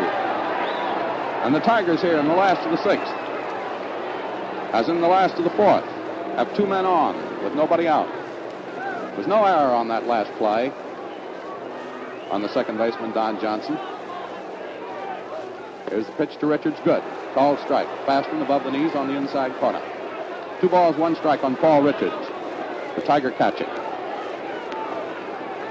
Richards has walked once and struck out once. Pitch to him is swung on. There's a fly ball into short center field. In comes Andy Pafko, shielding his eyes from the sun, and he's got it for the out. York goes back to second, and Outlaw goes back to first. Now Jim Tobin is scheduled to hit next. But I think we may have a pinch hitter. I'm not sure. No, Tobin's going to hit for himself. So apparently manager Steve O'Neill is going to keep the slow ball pitcher in there. Jim, incidentally, is a pretty fair hitter as far as that goes. Don't think he's not. Now there's a bit of a conference halfway between the mound and third base between Thompson Livingston, Hank Roy, Stan Hack, and the shortstop, Roy Hughes. That's broken up now. And Roy gets ready to pitch to Jim Tobin. Tobin bats right-handed. 1 out, runners first and second. Roy pitches, and there's a blooper going back to second base. It's taken back there by the second baseman, Don Johnson, and York gets back to second, and Outlaw back to first in time. That makes it 2 out for Detroit here in the last of the 6th. It brings up their leadoff hitter, Skeeter Webb. Skeeter's a right-handed batter. He has 1 for 3 in this ball game. He's starting the 4th batting around for the Detroit Tigers. Webb is the son-in-law of the manager, Steve O'Neill. He's a Mississippi chap. call him Skeeter because he's little and Skeeter-like. Pitch to him is outside for ball 1. Matter of fact, Webb stands only 5'9", and he weighs only 150 pounds. 1-0 the count. Roy works. Webb takes. It's a strike. 1 ball, 1 strike to count.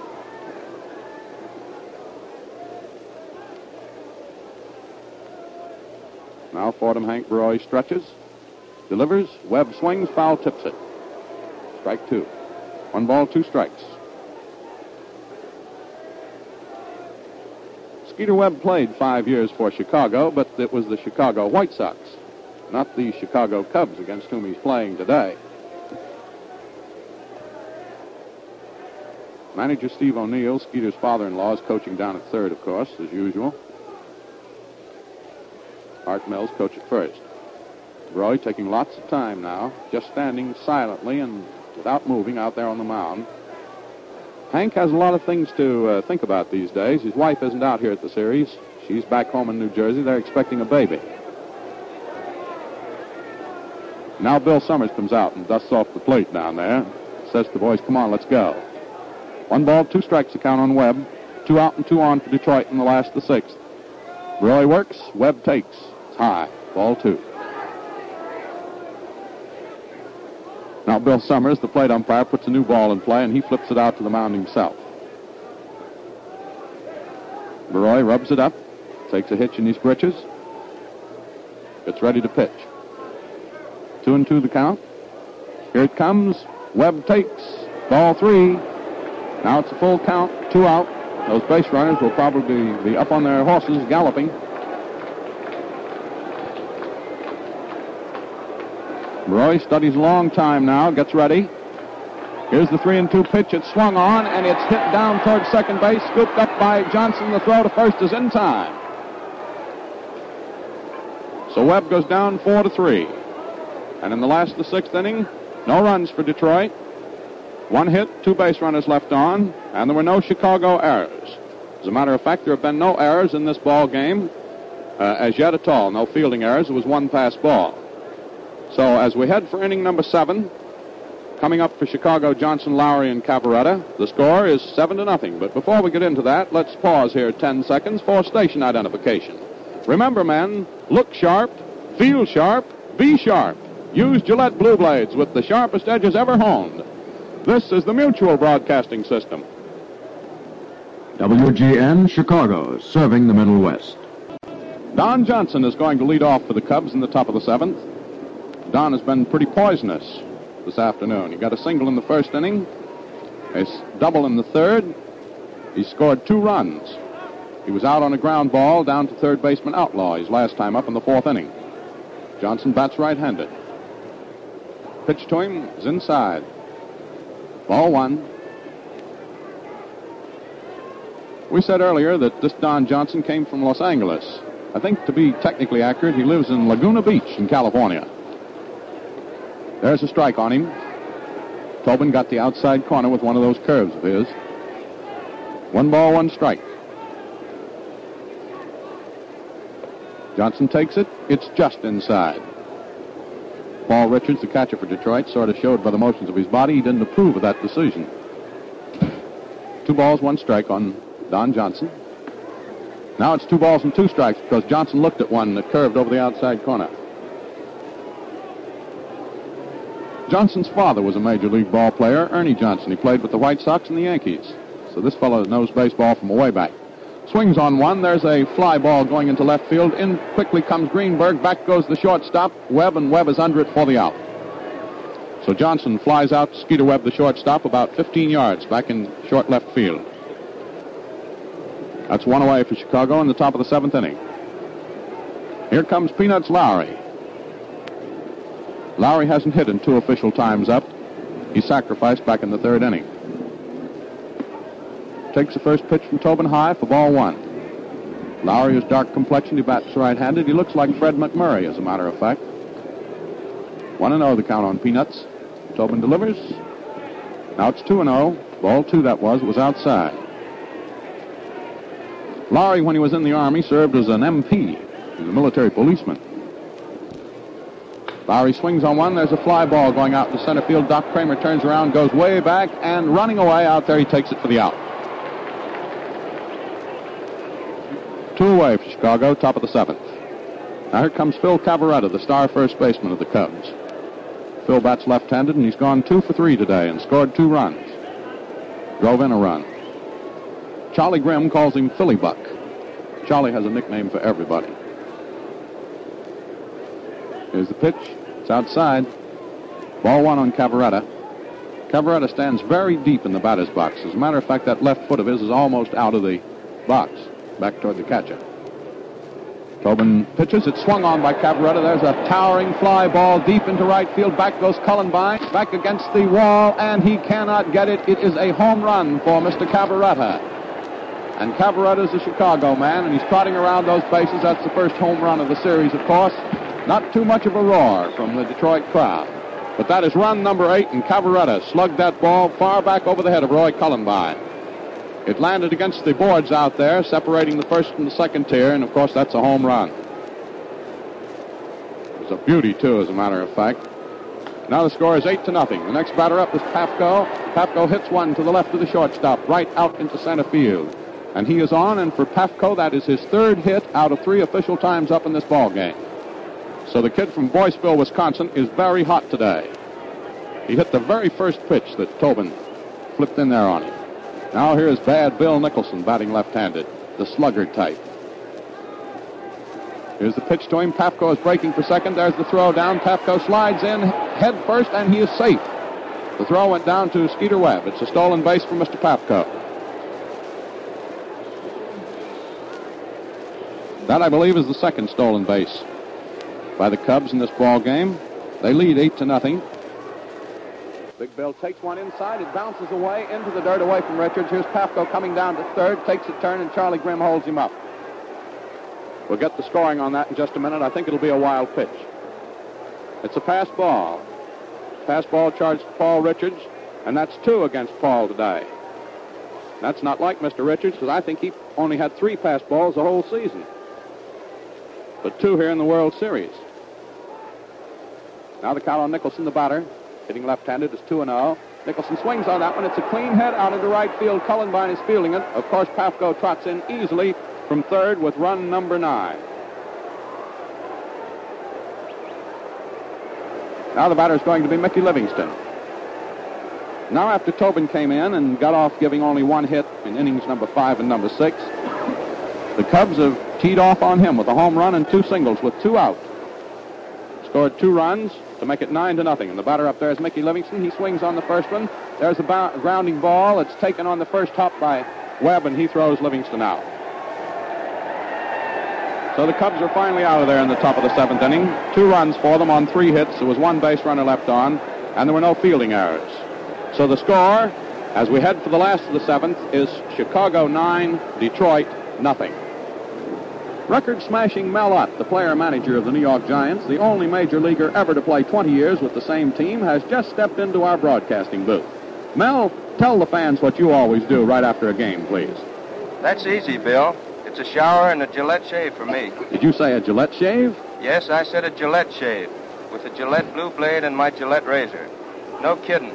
That's a combination for shaves that give you a lift. For my money, it's a Gillette Blue Blade every time. Well, thank you a lot, Mel Ott.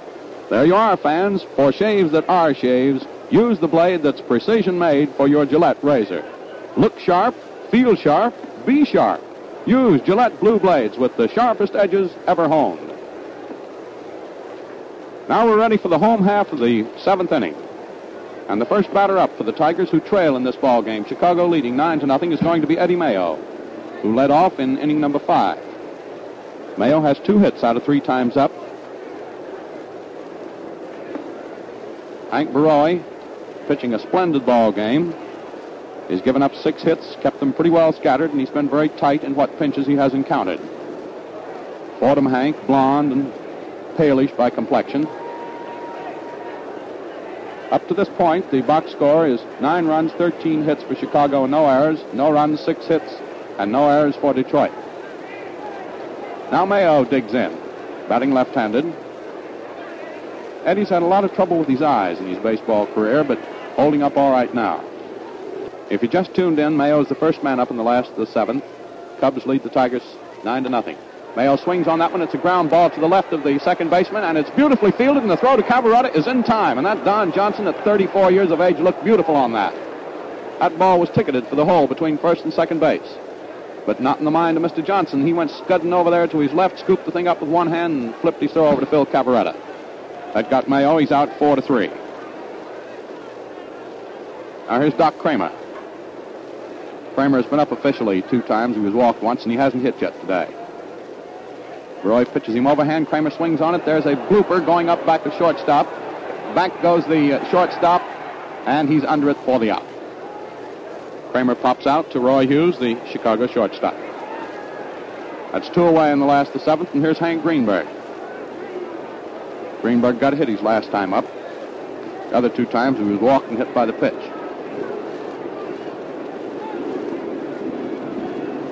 Greenberg, a right-handed batter who crowds the plate just a little and stands almost straight up.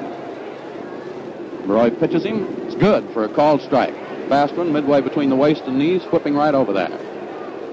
And the wind is whipping right over everybody and half freezing us. Roy works again. It's swung on and missed, and Greenberg almost falls down, losing his balance on that terrific swing.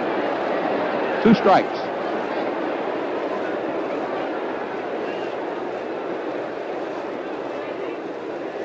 Hank Roy, up to this point, has just been too sharp for them. Here's the pitch to Greenberg, very close to his left shoulder. He twists out of the way. Ball 1. 2 out, nobody on, last half of the 7th inning.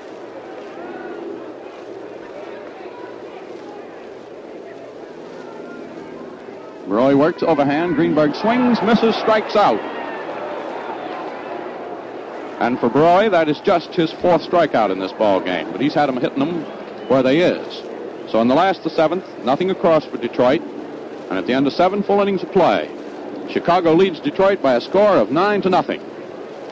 Well, when this game ends this afternoon, stay tuned for Bill Corum, famous columnist of the New York Journal-American Sports Staff. Hear a great reporter highlight today's baseball classic. And Bill is going to have a lot to say, believe you me. If the Cubs win this ball game, this will be the first time since 1936 when Carl Hubbell beat the Yankees with Red Ruffing pitching 6-1 that the National League has taken the first ball game in the World Series. But whether the Cubs are going to win or not is something that remains to be seen. I think in the top of the 8th inning here, we're going to have another Detroit pitcher. There has been a parade of Detroit pitchers this afternoon. Hal Newhouser, as you know, started. Al Benton came on in the 3rd, and Jim Tobin came on in the 5th inning, and now we're going to have another one. It looks like Les Mueller, but I'm not sure. Of course, that was a very, very bitter pill for young Hal Newhouser to swallow right here at home this afternoon, because Newhouser is the greatest lefty in the business, and he came out here to pitch this afternoon, and these Cubs teed off on him right off the bat. They got 4 runs and 4 hits off of him in the very first inning. And as you all know, Newhouser is a Detroit boy. He was born, bred, and brought up here and lives here. And to get bashed out of the box in his first World Series appearance right here at home is a bitter experience for a youngster. But he'll undoubtedly recover, and I've got a sneaking hunch we'll see a lot of Newhouser before this World Series is over. This man coming in is Les Mueller. Mueller is a discharged GI who this season has won 6 and lost 8. Leslie Mueller. He was discharged on account of migraine headaches. He's out there taking his warm-up pitches now, and I'm trying to see whether he wears his glasses or not. Yep, he's got his specs on today. Mueller's a big right-hander. Stands 6'3", weighs around 190 pounds. Comes from Belleville, Illinois. He's 26 years older. And as we told you, he's a discharged Army man. So everybody is sort of quiet here while Les Mueller, the 4th Tiger pitcher in this ball game, completes his warm-up pitches, and the Cubs get ready to come up here in the top of the 8th inning. Everybody, I said, is quiet. That does not apply to my teeth, which are doing a pretty good job of chattering. Mueller is the fellow, you know, who won all that fame back in that long 1-1 thriller in Philadelphia on the 21st of July of this season. He pitched 19 2/3 innings of the 24 innings that were played in that record game. So that's the boy who's going out there now with his specs on, former soldier, and the first man he's going to pitch to is Whispering Roy Hughes. Hughes, a right-handed batter, hasn't hit today. Mueller delivers a fast called strike to Mr. Hughes. Hughes hits right-handed. He wears a big number 23 on his back. Sidearm pitch is inside. Ball one. 1 ball, 1 strike on Roy Hughes. Hughes will be followed by Baroy and then by Stanley Hack.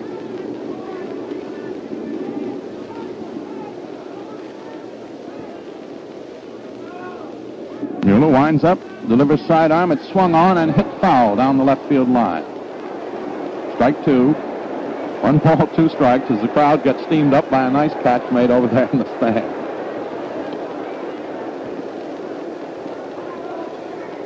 Coaching down at first for the Cubs is Roy Johnson, old Hard Rock, and of course Jolly Charlie himself is coaching at third. That's Grimm.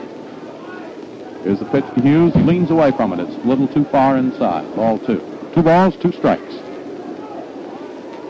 9-0 the score if you just joined us. Chicago in front. Mueller works sidearm. It's swung on and missed by Hughes. Mueller strikes out the first man he pitches to. 1 away for Chicago in the top of the 8th. Here comes Baroy. Baroy is certainly adding to his luster here today. In his major league career, he's won 56 games and lost 30, and as most of you know, the big end of his career was spent with the New York Yankees. He came on to Chicago in that sensational deal this year when Baroy came in and returned for $70,000 and some Cub players yet to be delivered to the Yankees. Steps up there, batting right-handed as Baroy. Swings on that one, fouls it off. Strike 1. Hank is a quiet, very likable fella. As we told you, he's rather pale in complexion. He doesn't look too athletic, but he is. Second baseman is playing back on the grass, back of second. Baroy swings on that one, slaps it out towards center field. There's Doc Kramer under it now, and he takes it for the out. That's out number 2 in the top of the 8th inning. 2 away, nobody on. Here comes Stanley Hack. Hack comes up and he chats a little bit with Paul Richards. He's an inveterate visitor. As we've told you, everybody calls him Smiling Stan. He's always smiling, always chatting with somebody. That's left-handed. Mueller working. Hack swings on it, slaps it out toward left field. There goes Kramer for it, and Kramer running swiftly to his right takes it right in front of Greenberg. So that's all for Chicago in the top of the 8th inning, nothing across for them. And the score as we go into the last half of the 8th inning is Chicago 9, Detroit nothing. Back during that 7th inning stretch, it was record-breaking Mel Ott, the manager of the New York Giants, who said that for his money, it's today's Gillette Blue Blade every time. Yes, sir? And let me add that in the Army, in the Navy, on land, on the sea, and in the air, it's today's Gillette Blue Blade by the greatest odds in shaving history. Naturally so. For the Gillette Blue Blade and the Gillette Razor are made for each other in the same factory by the same skilled craftsmen to the same high-precision standards. Yes, today's Gillette Blue Blade and your Gillette Razor are the perfectly matched shaving combination. They fit exactly, work together beautifully, and turn in the sweetest performance known in shaving. Look sharp, feel sharp, be sharp. Use Gillette Blue Blades with the sharpest edges ever honed. Now the last half of the 8th inning here at Briggs Stadium in Detroit. And the embattled Detroit Tigers, who trail, Chicago leading them 9-0, are going to be moving in there to see if anything at all can be salvaged from this ball game. First batter will be Big Roy Cullenbine. Cullenbine today has walked once, and then the other 2 times he's lifted the ball up in the air, and the Chicago men have run under it and caught it. So he hasn't hit. Bats from a very wide stance. He has his feet wide spread apart, and he's a husky guy. Pitch to him is a called strike. Curveball that nipped the inside corner waist high. Cullenbine is from Tennessee. Swings on that one. There's a fly ball going into deep center field. Back goes Pafko. Back on the run. He takes it for the out. That Pafko's a handy little fellow to have around out there. 1 away for Detroit in the last of the 8th. Now here's Rudy York. Rudy fouled out, walked, and got a hit. 3 previous times he's appeared at the plate. Old Kickapoo with that broad back of his steps up there, hitting right-handed, sticks his jaw out at Baroy. Baroy pitches him. It's high, ball 1. York is the slugger type. Big man that hits a long ball. Takes it, ball 2. That was a three-quarter speed curveball that was outside to the right-handed batter. Roy winds up, delivers. It's swung on. There's a high foul going into the stands opposite first base. In fact, it lands on the roof and bounces out of the park. 2 balls, 1 strike. The count on Rudy York.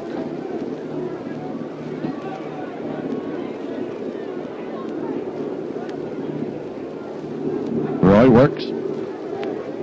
Here it is. York swings on it. There's a high one down the left field line.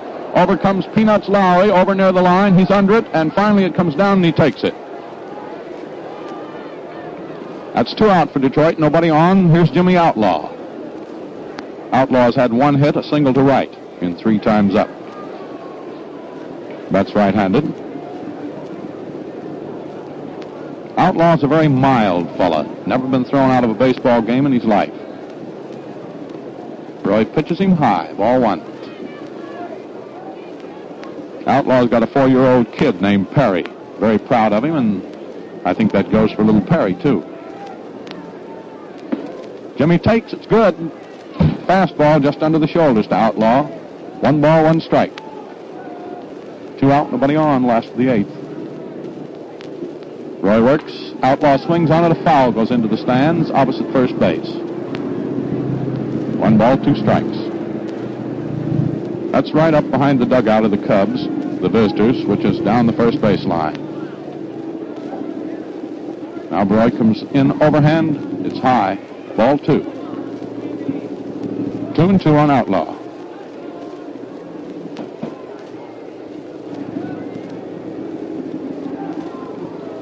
Roy in a big windup. Pitches. Outlaw swings on it. There's a foul coming up over toward the stands. Over comes Hack.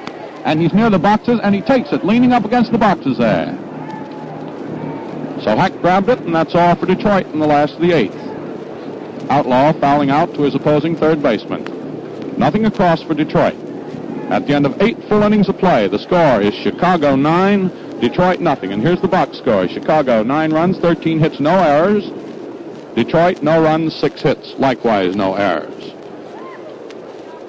You know, you can't afford to miss Bill Corum's highlights of today's game, so stay tuned in when the game is over and hear a great reporter do his stuff right off the cuff, just as soon as that last man is out.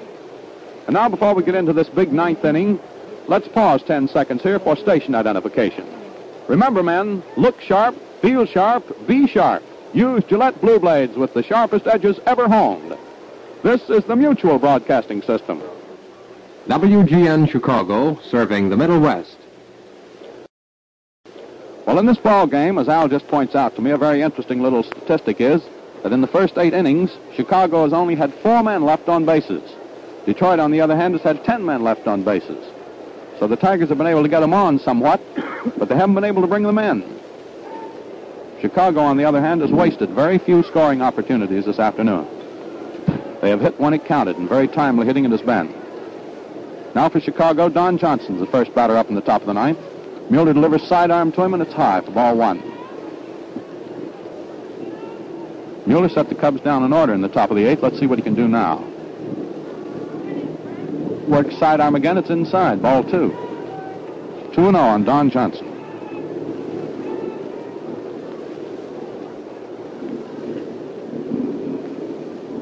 Mueller pitches. Johnson takes a called strike. A curveball comes over just below the waist. 2 balls, 1 strike.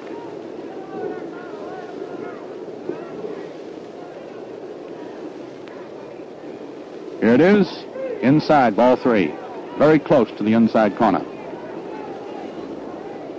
This guy Johnson has played with Milwaukee, Sacramento, Tulsa, Hollywood, Seattle. But he's a Cub now. Got hurt down in Cincinnati, but he's all right. Swings on this one. There's a foul coming up. Back comes the catcher, Paul Richards. He's under it, and he's got it for the out. That's all for Johnson. 1 away for Chicago in the top of the 9th. Here's Peanuts Lowry stepping up. And Peanuts, although he's not very big, is not called Peanuts because he's so little necessarily. His uncle is said to have taken a look at him the day after he was born and called him a little peanut, and he's been Peanuts ever since. First pitch to him is pretty close, and he has to get himself out of the way of it, but quickly.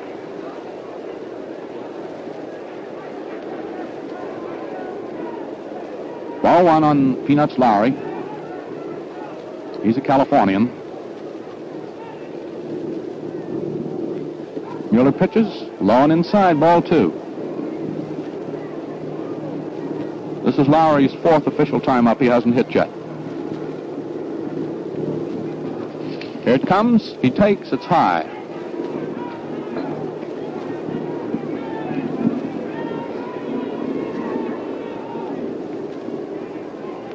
Three and 0 the count on Lowry. Lowry. There's the automatic number. Fast one in there. Good. Taken. Strike one. Les Mueller works. It's swung on, hit hard, down to the third baseman Outlaw, who collars it and throws it to York across the diamond in plenty of time. Lowry is out of there, 5-3. Now here comes Phil Cavaretta. Phil is the batting star of the day. Up to this point, he has 2 singles and a home run in 4 times up. Well, he's the batting star of the National League this year, of course. Hits left-handed, crouches over, takes high, ball one. Mueller will be pitching with infinite care to this man, Cavaretta.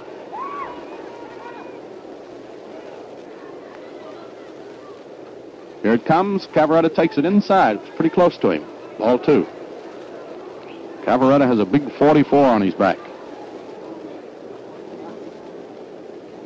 Mueller works. Cavaretta takes. Ball three. Low and outside. Jolly Charlie Grimm, coaching down at third in the World Series, is just as interesting, has just as much pantomime and comic stuff as when the regular season is on. There's a strike on Cavaretta. The 3-0 pitch was in there. Makes the count 3 balls, 1 strike. 2 out, nobody on, top of the 9th. Mueller works. Cavaretta takes it. It's just inside. Ball 4, and Cavaretta trots off to first. That, of course, is the first walk given up by Mueller. Mueller. Now the batter is Andy Pafko. Pafko's done right smart by himself today, too. 2 singles and a double in 3 official times up. So the kid from Wisconsin is doing his stuff. Right-handed batter. Pitch is swung on. There's a foul coming up off third base. Over comes Outlaw, and right in front of his own dugout, he makes the catch. That retires the side for Chicago in the top of the 9th inning. No runs, no hits, a base runner left on, Cavaretta at first, and there were no Tiger errors. So, as we come into the last half of the 9th inning, the Tigers are up against it, and this will be Custer's last stand, believe you me. The score is 9-0. The last World Series shutout occurred on October 7th, 1940. That's when Bucky Walters of Cincinnati beat Detroit by a score of 4-0. The day before that, Bobo Newsom had shut out Cincinnati. That was on the 6th of October back in 1940, and old Bobo shut them out 9-0. There have been 46 World Series shutouts. In the National League, 28 of them have been hung up, and in the American League, 18. Of course, that's not taking it for granted that this is going to be any shutout at all. But at this particular point, the Chicago Cubs lead the Tigers by a score of 9-0, and Hank Baroy, who's coming out there completing his warm-up pitches, is looking pretty good. There's going to be a pinch hitter come up for Paul Richards. It'll be Chuck Hostetler. Hostetler's a 40-year-older. He broke in the majors last year as a rookie, one of the few 39-year-old rookies in the history of Major League Baseball. Hostetler bats left-handed. Takes a pretty wide stance, and Baroy gets ready to go to him. Here's the pitch. Hostetler swings on it. There's a ground ball down to the shortstop, Hughes. The throw over to Cavaretta's in plenty of time. Hostetler is out by 3 strides, 6-3. Here comes Ed Borum. Up. B-O-R-O-M. Borum hit .273 for the season. He's another left-handed hitter, of course.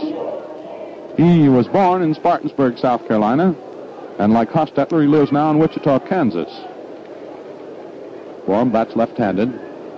Sticks that right foot in front of his left one considerably. Roy gets ready. Here it comes. It's inside. Ball 1.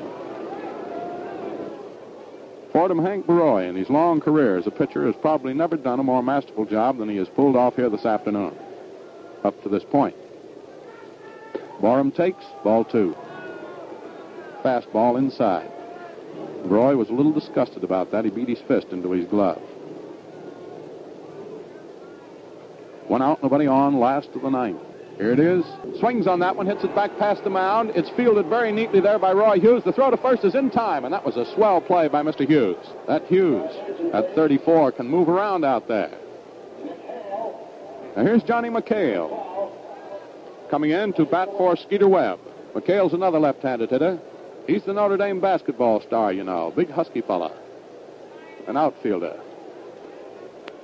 There's a pitch to him. He swings on it. There's a fly ball going into center field. Going over under it is Andy Papko. He's under it. He's got it. The ball game is over. Chicago wins 9-0. In the last of the ninth, nothing across for Detroit. 3 pinch hitters. They all went down in order. And the final score of the first game is 9-0 in favor of Chicago. Chicago, 9 runs, 13 hits, no errors, 5 men left on bases. Detroit, no runs, 6 hits, no errors, 10 men left on bases. So there is your final score. And now Bill Corum, who knows inside baseball as few reporters do, is elbowing his way through the throng up here to give you the highlights of today's game as he saw them from the press box. But while we're waiting, folks, let's remember that the price of victory has been high, and we haven't begun to pay the bill. That's the reason for the Victory Loan Drive, which begins on October 29th. This drive must succeed. It's vital to our national well-being. It is essential to the peace. In very large measure, the success of this drive will depend upon the wholehearted cooperation of Victory volunteers. These are the men and women who give unselfishly of their spare time and effort to put our war loans over the top. Now, Uncle Sam is calling them back to finish the job, and they'll do it, too. So, when Victory volunteers call upon you during the drive, give them a warm and generous welcome. And now, all set to go with his game highlights, here is Bill Corum again. Bill, what'd you think of it? Well, I thought the Tigers might as well have declared that one forfeit, Bill. Of course, that's the score of forfeited ball games, and that goes back to the beginnings of organized baseball. They decided that the first shutout ever pitched in organized baseball would be the forfeit score, and that was how the Cubs beat the Tigers here today in a game, of course, that wasn't forfeited but wound up with that 9-0 score. And in case you just tuned in, I'll repeat once more the totals. They're official now. 9 runs, 13 hits, no errors, 5 men left for the Cubs, no runs, 6 hits, no left, and no errors for the Tigers. Now, the story of this game was a sad, sad tale as far as Detroit and the American League were concerned of Prince Hal Newhouser's failure. The storming little Bears from the Windy City really clawed Prince Hal in scandalous fashion, and when the slim southpaw and Steve O'Neill's ace, of course, walked dejectedly out of the box after Mickey Livingston singled in the third, the galloping Gremlins had 7 big runs and 8 hits. It was the consensus of the press coop denizens that Roy Cullenbine, even conceding that the strong wind carrying the ball made outfield play difficult, might well have caught what went for Big Swish Nicholson's 2-run scoring triple in the first. That was a tough break for the willowy Newhouser, but even so, Hal just didn't have it on this chilly day. He couldn't zip the zipper on the Cubs' bat bag, in other words.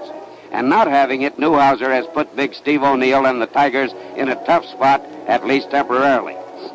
Manuka Steve will come in tomorrow with Fireball Fire Trucks, the Birmingham, Alabama smokestack, who really pours that little white persimmon. Whitey Lewis, the Cleveland sports scribe, was telling me that he bumped into Bill Dickey, famed catcher of the old-time Yankee champions in the Pacific last winter, and Bill had been catching Trucks out there, Trucks pitching for his Navy team, and Dickey said that Virgil was one of the fastest and best pitchers he'd ever handled in his long career, which is no faint praise coming from a Bill Dickey. Still, as I pointed out in the pregame broadcast, the Chicago batters dote on fastball pitching, and there is also some question whether Trucks, who came out of the Navy only last week, is quite ready to roll a full 9 innings. Still, tomorrow will be time enough to see about that. Of course, Banjo Charlie Grimm is going to have a pitcher for tomorrow, too. But a word to the wise about that will be enough, for it'll be Hank Wise.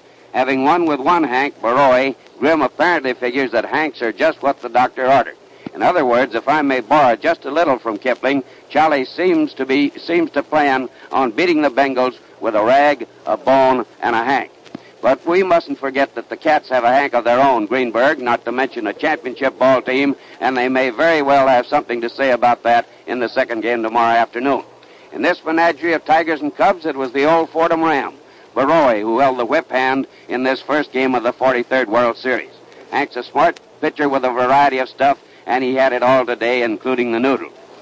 The cab driver that I came out here with insisted on calling Baroy Barway, and I told him no, that the name properly pronounced was Baroy. He says, I want to keep on calling it Barway. Didn't Gallagher borrow him from McPhail? Which he did. And by the way, that fellow Zeb Eaton, who hit for the Tigers as a pinch hitter this afternoon, was one of the fellows that helped send Baroy to the Cubs when he hit a grand slam home run against him in the Yankee Stadium during the regular season. McPhail saw that, and it soured him a little bit on Hank. Well, Rudy York's single, another highlight of the game, that started the Tigers off to what looked to be one of their best threats in the sixth inning, must have been one of the longest singles ever hit in baseball. It went 360 feet to the left field barrier, and I don't believe even Snoz Lombardi ever hit a ball farther than that and still wound up at first base. But Peanuts Lowry turned in a piece of fast fielding on the ball, and that held Big Rudy there. But Baroy took charge again of Richards, Tobin, and Webb to keep the Tigers tied down and helpless. Now the Tigers used 4 pitchers, the last of them being Les Mueller, who did very well indeed, a fellow who wears glasses, but those Tiger pitchers didn't need any glasses to see the Cub batters today. The best ball player on the field for my money was Andy Pafko of California. He played beautiful ball in center field, and he got 3 hits, as did Captain Phil Cavaretta of the Cubs, one of Phil's being a home run, of course. But this Pafko is a grand little ball player, and you're going to be seeing him around the big leagues for a long time. Next to Baroy, I thought he was the star today, even allowing for the fact that Cavaretta got a home run and played great ball at first base. One of his plays, beginning the 3rd inning, being as beautiful a piece of fielding as I've seen in a long time. After all, it wasn't a great ball game, and we're not going to try to tell you it was. From the Tigers' standpoint, it lackluster. The Cubs look great. They've got speed. You're going to have to watch out for that in this series. There are about 5 fellows on that Tiger team that are mighty slow getting around, including York and Mayo because of his injuries. And for one reason or another, the Cubs are going to outspeed these fellows if they don't look out. And that and pitching might be the tell on the series. Still, the Tigers keep fighting. They stayed up there in the American League. They got a great spirited leader in O'Neill. And I know we're going to see some Tiger victories before it's over. I think we will. And now, fans, make a date to be with us via radio tomorrow for the second game of the series, and we'll have more fun. Tuning time will be 1:15 Eastern Standard Time, the same as today. So until tomorrow, smooth sailing, smooth shaving, and good afternoon from your host, the Gillette Safety Razor Company, Al Helfer, Bill Slater, and your Uncle Bill Coral.